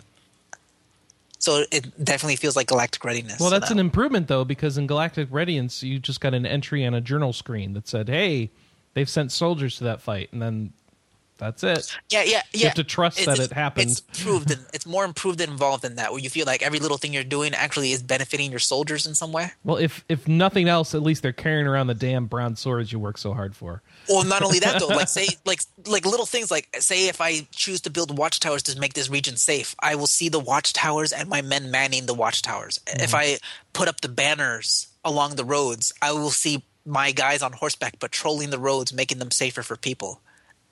So you actually see the effects of your galactic readiness, in quotes, on the world. You will see your banners along roadside, and there'll be less bandit attacks. I will see the watchtowers, and there'll less be like roving bands of wolves or monsters. I will see the effects of what I've done on the world and on my keep. So they definitely have improved on those mechanics, and they've made it sort of like you're actually visibly seeing those things. Mm-hmm. So let me put it this way: I'm at this point, I'm probably going to buy the game At or launch? at least play it. Not at launch, probably not at launch. But I'm definitely interested. I'm not turned off, but I'm also not thrilled. So, That's fair. hey, a game like this, it's a massive game or a short game. That's the thing that scares me though, is that if I really could mainline the main story, I've already done like a fifth of it, right? Yes. But you didn't mainline anything that you were doing there.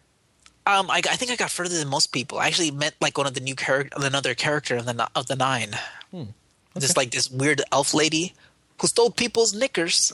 they stole their pants or something.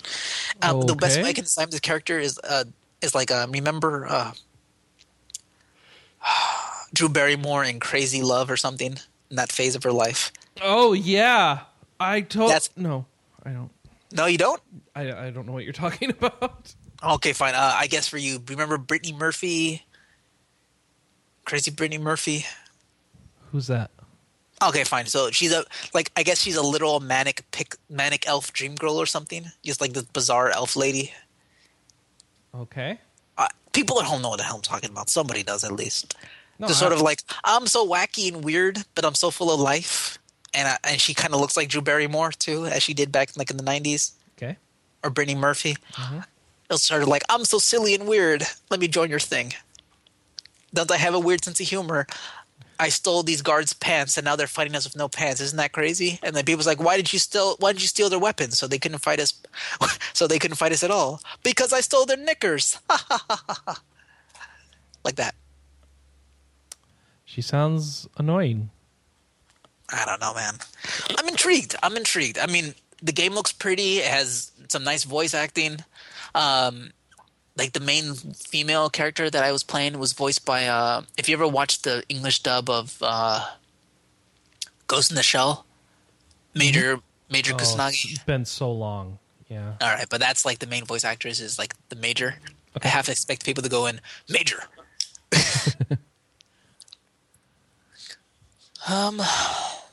I guess that's it's think telling you're good. That I came back from this event and I'm like, I'm having a hard time distilling my thoughts, right? Yeah.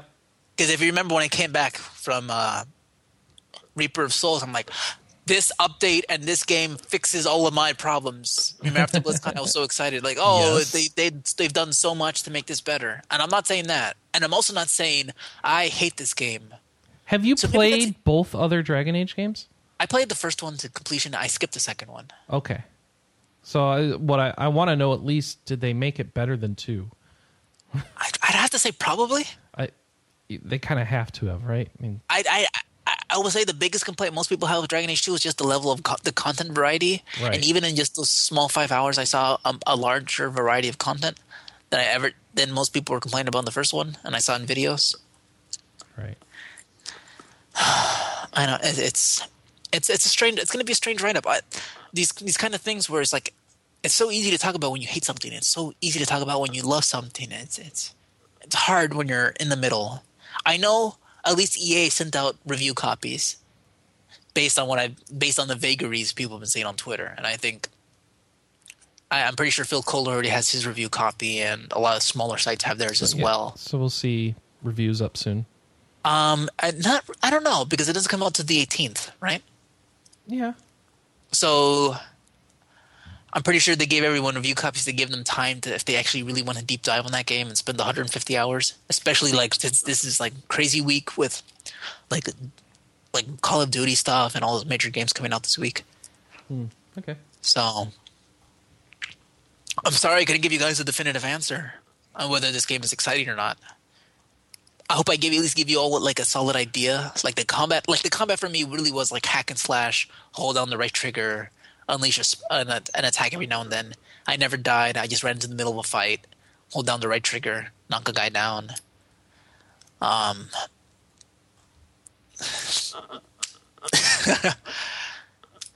The combat was a little unremarkable. It was fine though. Yeah, seems fine to me. All right, well, thank you. Anybody else comments or anybody? Any comments from the chat? Well, Anna Marie has left the podcast for some time. I don't know. I think she's making lunch. Quinn, have you fallen asleep? I was actually feeling very sleepy. And the chat has... I did get up at 5:30 this morning. Right. And the chat, you lost them when you started talking about PowerPoints, and they started noticing that, hey, I don't want to present PowerPoints to my boss. I want to, I will say this. Microsoft I asked PowerPoint. about the multiplayer. The multiplayer is like this completely separate thing, where it's just like these co-op missions, these it's 25-minute dungeon dives with you and a few players. Yeah. Like 5 players, and you just go into a dungeon.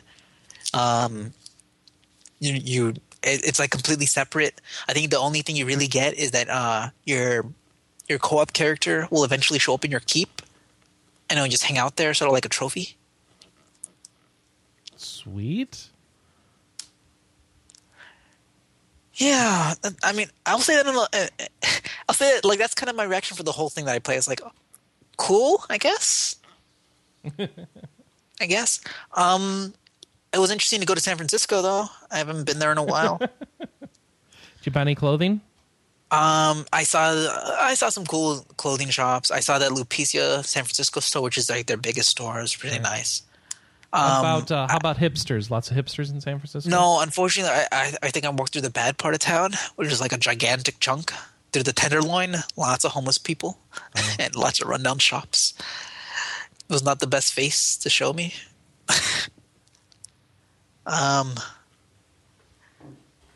It was interesting. That's all I can say about the whole experience. Fair enough. It was interesting. Oh, and I think that's it then for us. Let's see. Yeah, that was a long one, right? Yeah. So let's head into head into the news. Most of the feedback this week was just some ancillary comments on talking about clothing. So Hey. All right, let's go on. All right, first off, this one's for Quinn. Heaven's Word had lots of details emerge from London. I think we covered some of this on the podcast live last week, right? Well, yeah, because I reported on it. Yeah, you were there. Quinn, you're very far away from your mic. Oh, sorry. It's all right. Did anything else about Heaven's Word come out since last week? I don't think so. Or at least I haven't really been paying attention to the sites because they released patch 2.4 on Tuesday. You've been too busy playing to look at the news. Yeah, and those patch notes were really long. Oh, who wants to read them, right? Yeah, it's kind of like they had a, they like have a duty to post them. I feel really, really sorry for the guy who actually has to write them because they go on and on. There's probably a lot of people who write them. Yeah, probably. And they get collated together. All right. So Heaven's Word's still happening. That's the 3.0 expansion. Do you have to buy that expansion? Of course. Oh, well, you didn't have to buy 2.0, really. It's a paid expansion for it. Okay. All right. And remember, you only had to buy 2.0 if you didn't have 1.0. Exactly. That's my point. So I thought they were maybe going the Guild Wars style expansion where you just get it. No, you still had to pay for those. Oh. All right, then. What, do you not remember? No, not really. Oh, that's right. You do, don't you? Yeah. Do they have paid expansions for Guild Wars 2? No. They just don't have any expansions. Oh, they just add content. Yeah, and then remove it again. Oh, really? Oh, well, that's how that living story worked. Oh. So the only thing I do remember them mentioning was Yoshi P did say that they were going to try and put a dragon model in the collector's edition for the expansion. Okay. I'm not sure if that was reported or not. No, I don't think so. Okay, So- well that was mentioned directly on stage. So. Baticade in the chat room says the item list in the patch notes is so long. All right. We've got a rundown by our very own Michael Cunningham of all the DLC for Dark Souls 2. There's a 3-part Lost Crowns DLC, so he talks about all 3 there. You can go check that out. Let's see. Freedom Wars is out. Came out yesterday, or 2 days ago, and then yesterday in Europe, I guess.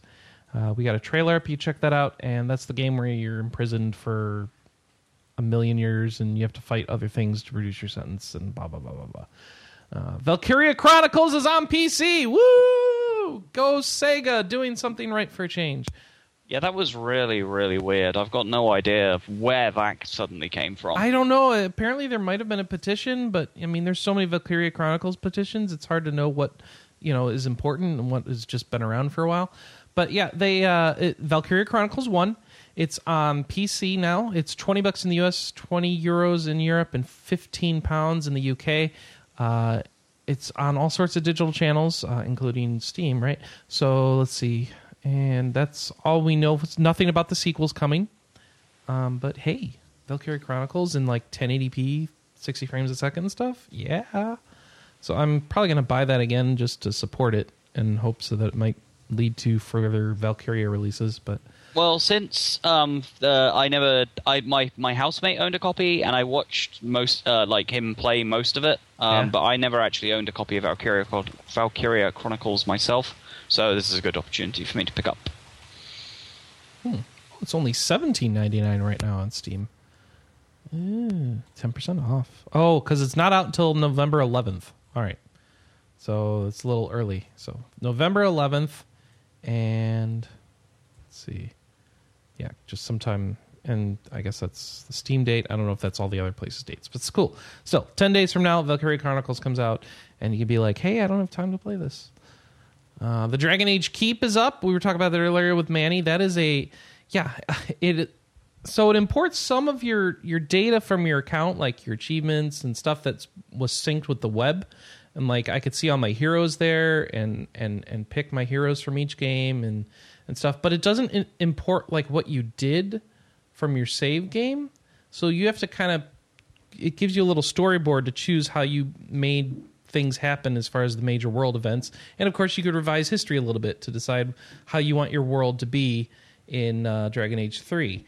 And it seems like it imports like accomplishments though into your game. So I don't know, I guess that's achievements. I don't know how that matters. It's not clear how everything matters, but there's a lot of stuff to play with, a lot of bells and whistles and import stuff. And after you've imported it, you go back, play the game and import again and whatever. So you can keep messing with it. Hey, that's the thing, though. They're trying this time. They're trying really hard with this one. So trying what? Just they're trying. They're putting in a lot of effort. Yeah, they are. Yeah, that site's actually rather impressive. So, just like in general, you can tell they're trying really hard this time around. But it's kind of weird. It seems like kind of misplaced effort sometimes because I remember I got called in to do a conference call. You guys remember I wrote up that thing, the conference call for customization. And it seemed like it was like this hour-long conversation about custom, and it felt like this could have been like a press release. Why did it? No, I was being serious. Like, why am I here asking about like the grenades? It was so bizarre. So bizarre. But they're trying really hard. They really want to bring people back after the disappointment that the last one was. Oh. And I guess that's why they're reaching out to smaller sites like us, because they figure like, well, if hardcore RPG people like them are into it, that'll show some good credit among other hardcore RPG people. We've always gotten, well, except at E3 when EA's doing all the booking, we've done pretty well with BioWare in the past, so that's not too surprising. All right, so Dragon Age Keep's out there. Go to DragonAgeKeep.com. You can mess with that, import your hero, and see kind of like the stuff that matters in Dragon Age 3.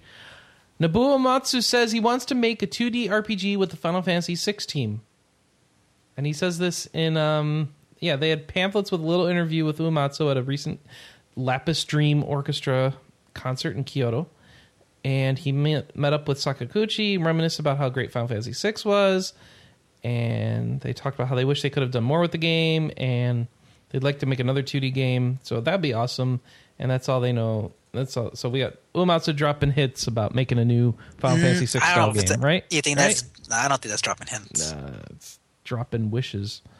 Yeah, who cares? I mean, I'll say this to you, Chris. Don't get too excited. Even if this does happen, it won't be for a while. Man, I'm past the point of seriously expecting this to ever happen. So just seeing it is fun. Seeing any okay. If that's all you fun. want out of it, that's fine. But remember that one time when Yu Suzuki was on stage, it's like, yeah, it'd be totally cool to make a new Shenmue or something. And then, like all the news stories, Shenmue 4 is in the works. It's like, no, we were on stage doing an interview, and you said. So here's why it's different for Shenmue. Okay. Because that story isn't completed, right? There's an obvious room for a third game, right? Sort of, but yeah, but at the same time, though, if you know anything about business or markets, you know that thing died. It's not going to happen. Yeah, okay. Yeah, of course not. All right, fine. Speaking of business and marketing, Pokemon is going to have a dual pack in North America. So a dual what? A dual pack. So if you're used to buying both games at once, Best Buy and Amazon are going to have the dual pack for $79.98. Wait, a dual pack? So does this mean I can buy the 2 new remakes of Ruby and Sapphire at the same time? For a discounted price, I would assume. Nope. For the $79.98, you're paying the full price. What's the point? There's a bonus item, Manny. Okay. You will get a physical item, a code for each game where you get 100 bonus potions. F you is all I can say to them. Oh my god! I don't even. Other play regions games, but get I'm little insulted. miniature figures. This one, the U.S. folks get drowned in potions. Woo! You mean those things that I hoard in my bag anyway? Yes. F you. I'm insulted. I mean, in the last game, Pokemiles were so abusable. Everything you should only have a stock of like full potions and full restorers and super potions. Like, does the Pokewalker work with the 3DS? No. The Give me a 3DS counts steps in and of itself. It doesn't need the Pokewalker. But what if I don't always want to carry that in my pocket? But you should always want to play more Pokemon. You know what I think they should do? They should have a smartwatch. And you could just carry it around and it could be the Pocket. They should make a Pocket app for Android Wear and iOS and the Apple Watch. Well, it's interesting that you bring that up. Nintendo is going to make a health device. Yes, they're trying to expand their base because they understand that they did really well with stuff like a Wii Fit, with the balance board and their walking training on the DS. And the reason why they did so well is because they were appealing to people. Well, I guess they already had a lot of people who aren't traditional gamers with their Blue Ocean strategy with the Wii and the DS. And then they just said, hey, we sold you Wii Sports. Maybe you're interested in doing some yoga and getting healthier, or just walking some more and giving yourself some motivation. So it's nothing new for Nintendo. It's just now that it seems like they're branching it off to its own separate product line, so you don't have to sell people a game machine first, so they can get healthier. Well, this is, if you remember, like a year ago or two, that they were talking about having non-wearable health technology. Yeah, quality of life stuff, right? Well, they didn't have those names yet. Now they're talking about their quality of life line, QOL platform, and it is a sleep monitor. And basically you buy it, you put it on your nightstand, and that's it. There's no installation, doesn't have to touch you, it doesn't move. So how does it actually work? What is it doing? It uses radio waves to read your movement, heart rate, respiration, fatigue, and sends that data to servers to be analyzed. The QOL system will connect with smart devices and dedicated video game devices, presumably the Wii U and 3DS, via the cloud.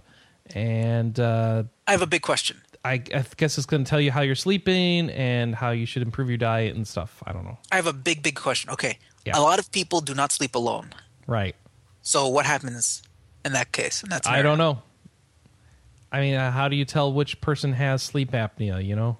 What's going on here? Well, the reason why the Fitbit works or similar devices is because you it's wear attached it. to you. Yeah, it's attached to you. This one is specifically not attached to you. But, I mean, if they're looking for single people, that seems short-sighted. And if you notice, too, that in the pictures they showed, it was only one person in one bed, right? Yeah, one person in one bed. And it's like, well, that's great. They're trying to sell a sleeping health sensor to a single male. No, but it seems like the guy or the woman with kids who's actually concerned, like, I want to be around for my son's wedding, yeah, or graduation. I should start getting healthier. Yeah, it's going to be interesting. See what's going on with that because man, everyone is getting into it. Did you see that Microsoft what's theirs called? I think it's the Microsoft. I don't even know what it's called. They didn't do a very good job marketing. They just put, "Hey, it's available." No press conference, no nothing. Let's see, What is it Microsoft called? Fitness. It's the band, Microsoft. No wonder it's such a generic name. I completely didn't even realize it. and it's a wearable band because we don't have enough This of is those. from their Surface team, right? I don't know. It seemed weird. I would have liked to have seen them like attach it somewhat into the Xbox One ecosystem, just sort of into the entire ecosystem, so they give everyone a reason to play. I mean, to want one. They should do a lot of things, and they, I'm just saying, like, can you imagine, like, if you give it to gamers and they can get like notifications about games, or like, hey, you've been playing games for a while, maybe go for a while, or just like little things, like if you can make it all connect together, all your Microsoft stuff connect together, it makes the entire ecosystem more valuable. So let's see. What does it do? It is a fitness device. It has built-in lightweight GPS. apps. It is a sleep tracker, and it is a heart rate monitor. Oh, it tracks your heart rate 24 hours a day, though. Yeah, that's good. And has 2 days battery life, and has built-in GPS, so you can leave your phone at home or whatever when you go out for a run, and it'll still track where you've been. It And is. it can show your pace and all that stuff in the distance. I'm reading this TechCrunch article. Whoever took the picture of the device to put in the article didn't bother to clean it off before taking it. So the picture they've got up got this big old ugly fingerprint on it and a bunch of dust. It's like, oh, thanks, guys. All right, so what do you do with this thing? Does it talk to my smartphone, or do I need like a Windows phone? No, it's completely cross-platform. All right. Well, that seems useful. It's $200. Sleep monitor, right. Yeah. We'll see if there's any app for it. I doubt it's going to be like the next revolution in gaming or anything like that. No, I know that. Let's see. Square Enix put up some footage of Final Fantasy 15 during this live stream of Tabata Director's Active Time Report. So you can watch. You could go to Silicon Area and get a bunch of the Japanese footage. They're showing. Let's see. What are they showing? You can stop by the gas station. You can rest and dine with your buddies. You can, be passed by other cars. There are places you can explore. Go fight a big dinosaur. Let's just talk about some of the stuff you can do in the game. There's all kinds of monsters that appear at night that are extra dangerous and scary. They talk to each other while you're out and walking. They'll comment on the sun coming up, and lots of showing off of 15 for people, and it's looking cool. I think I'm excited for 15. All right, no one's talking. No one else cares. I saw some videos of it. Yeah. And I'll say it's interesting seeing them drive around and then get into these big fights as they're driving. Everything else about it, I do like the idea too that like the main character, the prince, is sort of like running away, and that maybe it's because he's gay, and he'd rather be with one of his partners who's like a boyfriend and one, or you don't know which one, and they're just going on a road trip because they need time to think and maybe mature a little bit. So you're turning this into Gone Home? No, not Gone Home. I would say more like what was that Britney Spears road trip movie? I don't know. All four girls just need to get away. We need to get away. Sisterhood of the Traveling Pants? No, that's totally different. Okay. Blizzard is planning on World of Warcraft being around in 2014. Of course. Why wouldn't it be? Yeah, I know. Why wouldn't they be? Yeah. Some interviewer guy was like, yeah, we're totally planning on there being 10 more years a while. And it's not even a news story. Like, the news story should be Blizzard willing to take your money for as long as you're willing to give it to them. It's not really a news story either. More newsworthy. There's a Steam Halloween sale going on with games like Typing of the Dead, Fallout 3, Dead Space Pack, Binding of Isaac stuff. So lots of scary type games on sale through November 3rd. Rebirth is coming out soon, right? Yes, Rebirth is coming out soon. Yeah, Rebirth's coming out on Tuesday. Oh, wow, that's very soon. I heard rumor that's going to be a Games of Gold game. Okay. Not Games of Gold, PlayStation Plus. Okay. That'd be cool. So you might get it for free. I like that. Costume Quest 2 is on sale, as is Shadowgate. Yeah, Costume Quest 2 is like half price. The bundle's only $10 for 1 and 2. Oh my gosh. Go for that. Shadowgate, that looks cool. All right. Let's see. What else we got? Oh, that reminds me. If we're going to talk about Games with Gold, this month we have Vida. What was the second Vida Pinata? Vida Pinata. I'll just go to the Games of Gold. Whatever. Website. The Vida Pinata 2. Let's just say that. Yeah, I'm totally going to do... Oh, is that up now? Yeah, it's November 1st. Right. I was there yesterday, and of course that wouldn't work. So this month we have on Xbox One, we have Volgar the Viking. And then for the first half of November on 360, we have Viva Pinata Trouble in Paradise. And then for the second half, Red Faction Guerrilla. Two underrated gems. Red Faction Guerrilla was underrated? Absolutely. I thought people really liked it. I think they did, but I don't think it sold very well. All right. Chariot's still up for Xbox One. Here we go. Volgar the Viking. Trouble in Paradise is the name of the Vita Pinata game. Yeah, totally both worth playing. Red Faction is still probably fun if you want to bust it out. It's also like the 10th anniversary of GTA San Andreas. If anyone... Oh, I guess I mentioned that last week. Anyway, all those games are still on sale. Nice. Let's see. Best Buy and Target are having a bunch of video game sales starting on November 9th. So some leaked ads. Let's see. Buy one, get one half deal for 3DS games from Nintendo. Discounted 3DS XL. Some Xbox One deals. So you can get an Xbox One with Kinect and Assassin's Creed Unity for $350. That seems like a good deal. No? Maybe? Oh. Yeah, it seems pretty cheap, and people seem to really love Sunset Overdrive. I thought it could go either way. I thought people were gonna either really, really hate it, but it seems like no, people seem to love it. Target's got a buy two get one free sale for all games, all platforms starting. I was about to say November 9th. buy two Xbox Ones get one free. That's crazy. Yeah, Because the rest of the Xboxes, yeah. Yeah, I kind of keep watching for a good Xbox One deal because I got all these games with gold. So if I ever get one, I'll have lots of stuff to play. Let's see. We talked about that already. We've got an Everstar interview up on RP Gamer. So I don't. It's a 3D party-based RPG that's in the middle of its Kickstarter campaign. We got a big interview up, so you can go check that out. Learn more about Everstar, what it is, if you want to fund it. It's got cool-looking graphics.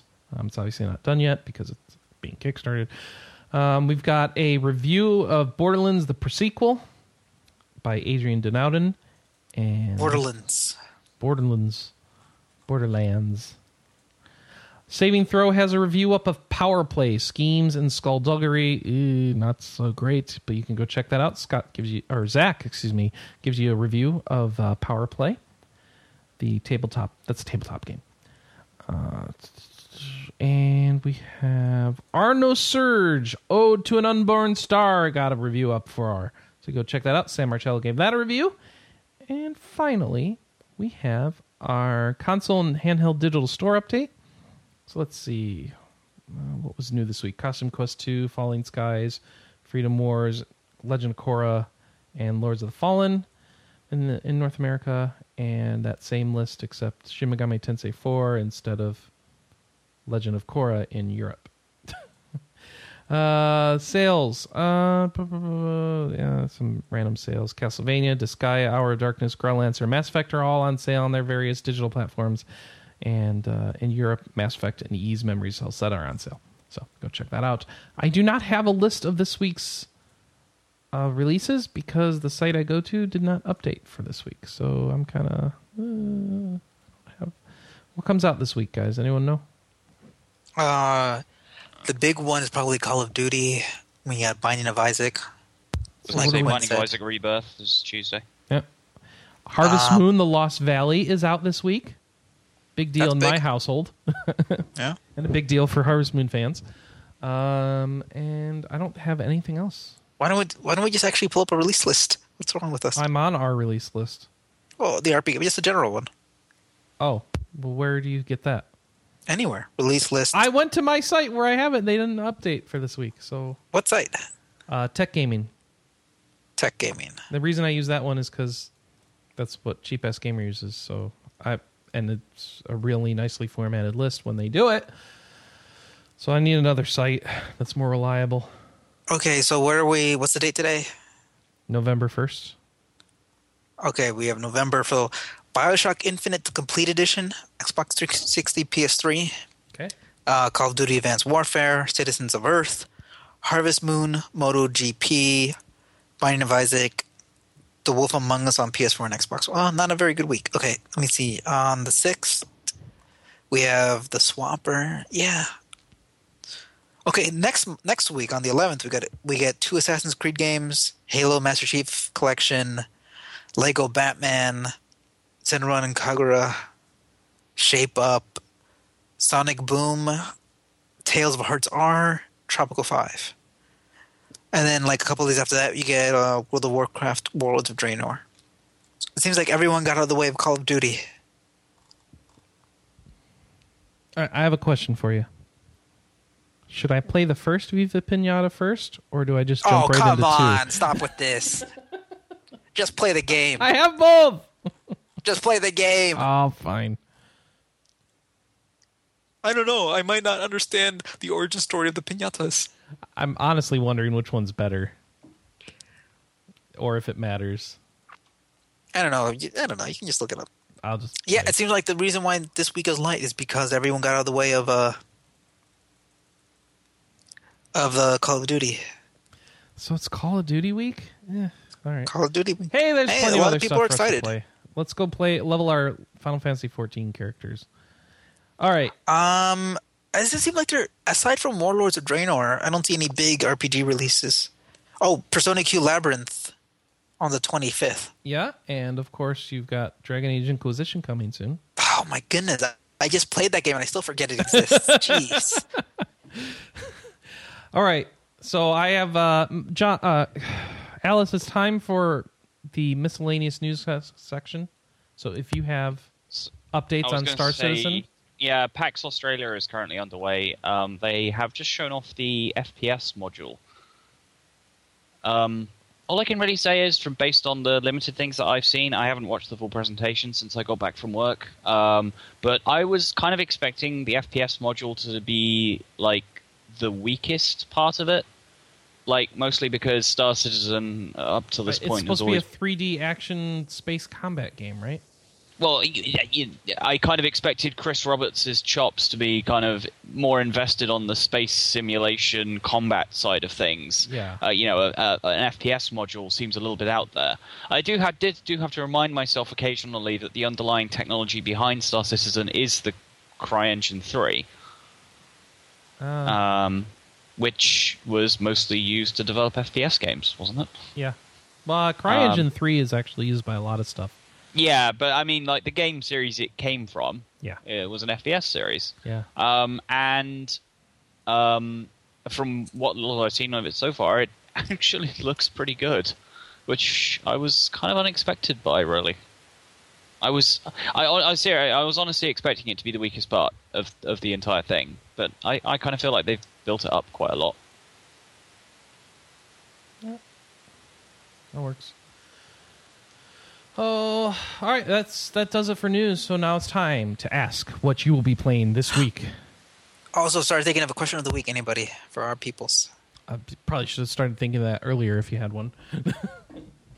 Oh yeah, Pokemon's coming out later this month, Manny. You forgot about that. Oh, all right. Omega Ruby Alpha Sapphire on the 21st. There's a demo out now. I've played the demo 10 times, gotten all the unlocks I can get for the main game. And, what kind of unlocks did you get? there's dumb items and heart scales and, just nice things to have. Better than 100 potions, that's for sure. So, and a Pokemon, a Glalie, which will import right into the game with the Mega Stone, so it can Mega Evolve. What's a Glalie? I don't know. It's a big ball that's got spiky horns and it's scary. Cool. Glalie. It's a Pokemon. I don't know what to tell you. It's weird looking. So, so what will I be playing this week? I don't know. My gaming is weird right now. I don't know what I want to play at all. I should have been playing Costume Quest 2, right? It's the right time of year, and yet I can't get into it. I don't did you know already why. play Costume Quest 1? Yes. You want more of the same? But Yes. slightly different? It's not slightly that different. long, so yeah. I want more Costume Quest. That's why I pre-ordered it. All right. I said, all right. Knock on house, candy, no candy, fight. Knock on house, candy, no candy, fight. Yeah. Hey, if that's what you're into. Hey, who I am played to the say DLC, and there are questions to be answered, all right? There are portals and mirrors and stuff, and we got to go in and rescue people. It's important. I might pick up Shadowgate and play that, actually. So, yeah, I don't know what's going on. All right. Somebody help me figure out what I should be playing. Look at my Steam library or something and say, hey. Don't you have a bunch of games you haven't even finished yet? So many.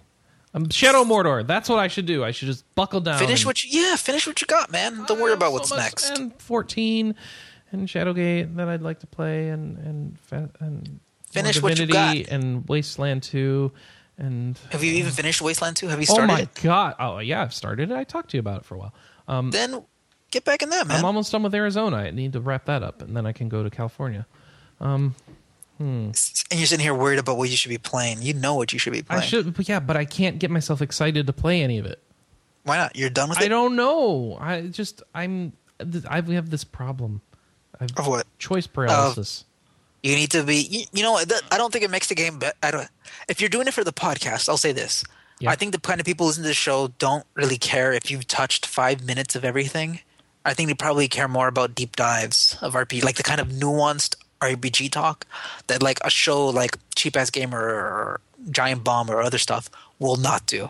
They'd rather hear the minutia. I don't disagree with you, but I'm having trouble getting myself to go deep. It's been a lot easier to just play whatever lately. All right. That's why I put time into Peggle 2. As long as you're not and doing it for the Spelunky. podcast's sake. Because Okay, I really do fair. think people actually want to... Like, even if we're playing an old-ass RPG, like, say I started playing Skies of Arcadia for the first time, I think people would like to hear, like, a deep dive on Skies of Arcadia and why... and how it holds up compared to when it first came out, or someone who's never played that kind of game before going into it and describing why they love it. That's probably more interesting. Noodle in the For chat a room's right. hardcore. We should play Speedrunners. That is not an RPG. That's Noodle, okay. you're fired. All right, what are you going to play this week, Manny? If I have time, more South Park, which I'm really enjoying. Good. But I think next week is BlizzCon, and I will be going. And then there's stuff to write on Monday. Oh, BlizzCon. And just like a lot of stuff in between. And then I'm going to drive up to San Francisco directly after BlizzCon for some business. And it's going to be busy. So hopefully I'll find some time soon. I just realized something. I'm probably going to play some Harvest Moon this week. Because I care about the stuff my wife's working on. So, All right. Alice, what are you playing this week? Mute button. Dead. Yeah, mute button. I couldn't find it on the cable. I think most of my gameplay time will probably go into Final Fantasy XIV. Probably. All right, fair enough. What server are you on? You're on the server I'm on. Oh, I should totally Leviathan? harass you. Yeah. Mhm. Okay. Okay, cool. All That's pretty much it. And Okay. Anna, I'm sure will be playing lots of Harvest Moon. She's indisposed at the moment, but yeah, I'm pretty sure that's where she'll be. So that's it. Do you got a question for us, Manny? Yeah. Okay, so maybe just like some show stuff. What do you prefer on the RPG cast? A broad discussion of all the new games, like really, or like a quick discussion of new games, or maybe deeper, more nuanced discussions about older RPGs that might have been out for a while. Or that might be slow to finish. I like when you can give us all the ins and outs of the latest Dragon Age event. I want to do more stuff like that. Get me invited to more events. Yeah, let's keep working on that. Yeah, or maybe, or how about that? Like, what kind of RPG talk do you like on the show? Okay. That's it. All right, so thanks everybody for watching this week. If you'd like to contribute to the show, you can do through a number of ways. 1, emails at podcast@rpgamer.com. We can read your message right here on the show when Chris gets around to digging out the 3,000 spam messages in the inbox. So if you can put in a title that's like RPGcast, it's really helpful. 2, call us at 608-729-4098. Record a voicemail. I always check those, and I'm always sad because there's never any voicemails. I will play them live on the show. 3, email an MP3 to podcast@rpgamer.com. That'll stick out because it's got an attachment. And again, just like the voicemail, I can play it right here on the show, and it'll probably have better voice quality, so that's cool. Make a segment. Send it in the same way with an MP3 attached to an email, or a link to a Dropbox in the email. 4, go to our message boards. Board@rpgamer.com. Go to the latest updates section. That's where you'll find the show thread every week entitled RPGcast. And you can go ahead and contribute there to the discussion. And what's nice about the forums, of course, is that we can talk back at you during the week. And you can have a discussion about interesting stuff in the show or interesting stuff in general. And then maybe it'll bring back to the show, or maybe you can just expand on stuff that we were talking about today. And with that, I'd like to thank the people who join us in our chat room. That's 9 a.m. Pacific, noon Eastern, every week on Saturday, where you can join us live at rpgamer.com/live, jump into the chat room and talk to us during the show and talk to each other. And of course, we are always live at our IRC at #RPGamer on irc.esper.net. Join with your favorite IRC chat client or any sort of web applet. You can also go to rpgamer.com/IRC to jump into the discussion there. Tons of ways to connect. And of course, we got social media as well. Facebook is RPGamer, and Twitter is also RPGamer. Yes. Hit us up, and if you do want to send us some comments, but you don't want to go to the trouble of sending an email because that's too complicated, or just sign up, how about just send us some questions or comments at RPGamer on Twitter. I'm sure Chris and I both read it, and maybe we'll just store it or log it for later. That's so just right. Yep. Send us comments, questions at RPGamer on Twitter if that's the easiest thing for you. And leave us a review on iTunes. Those are very helpful. And I want to get rid of all the reviews that say that I'm bad, because there's reviews that complain about the host. So if you like me, leave me a review. Lich.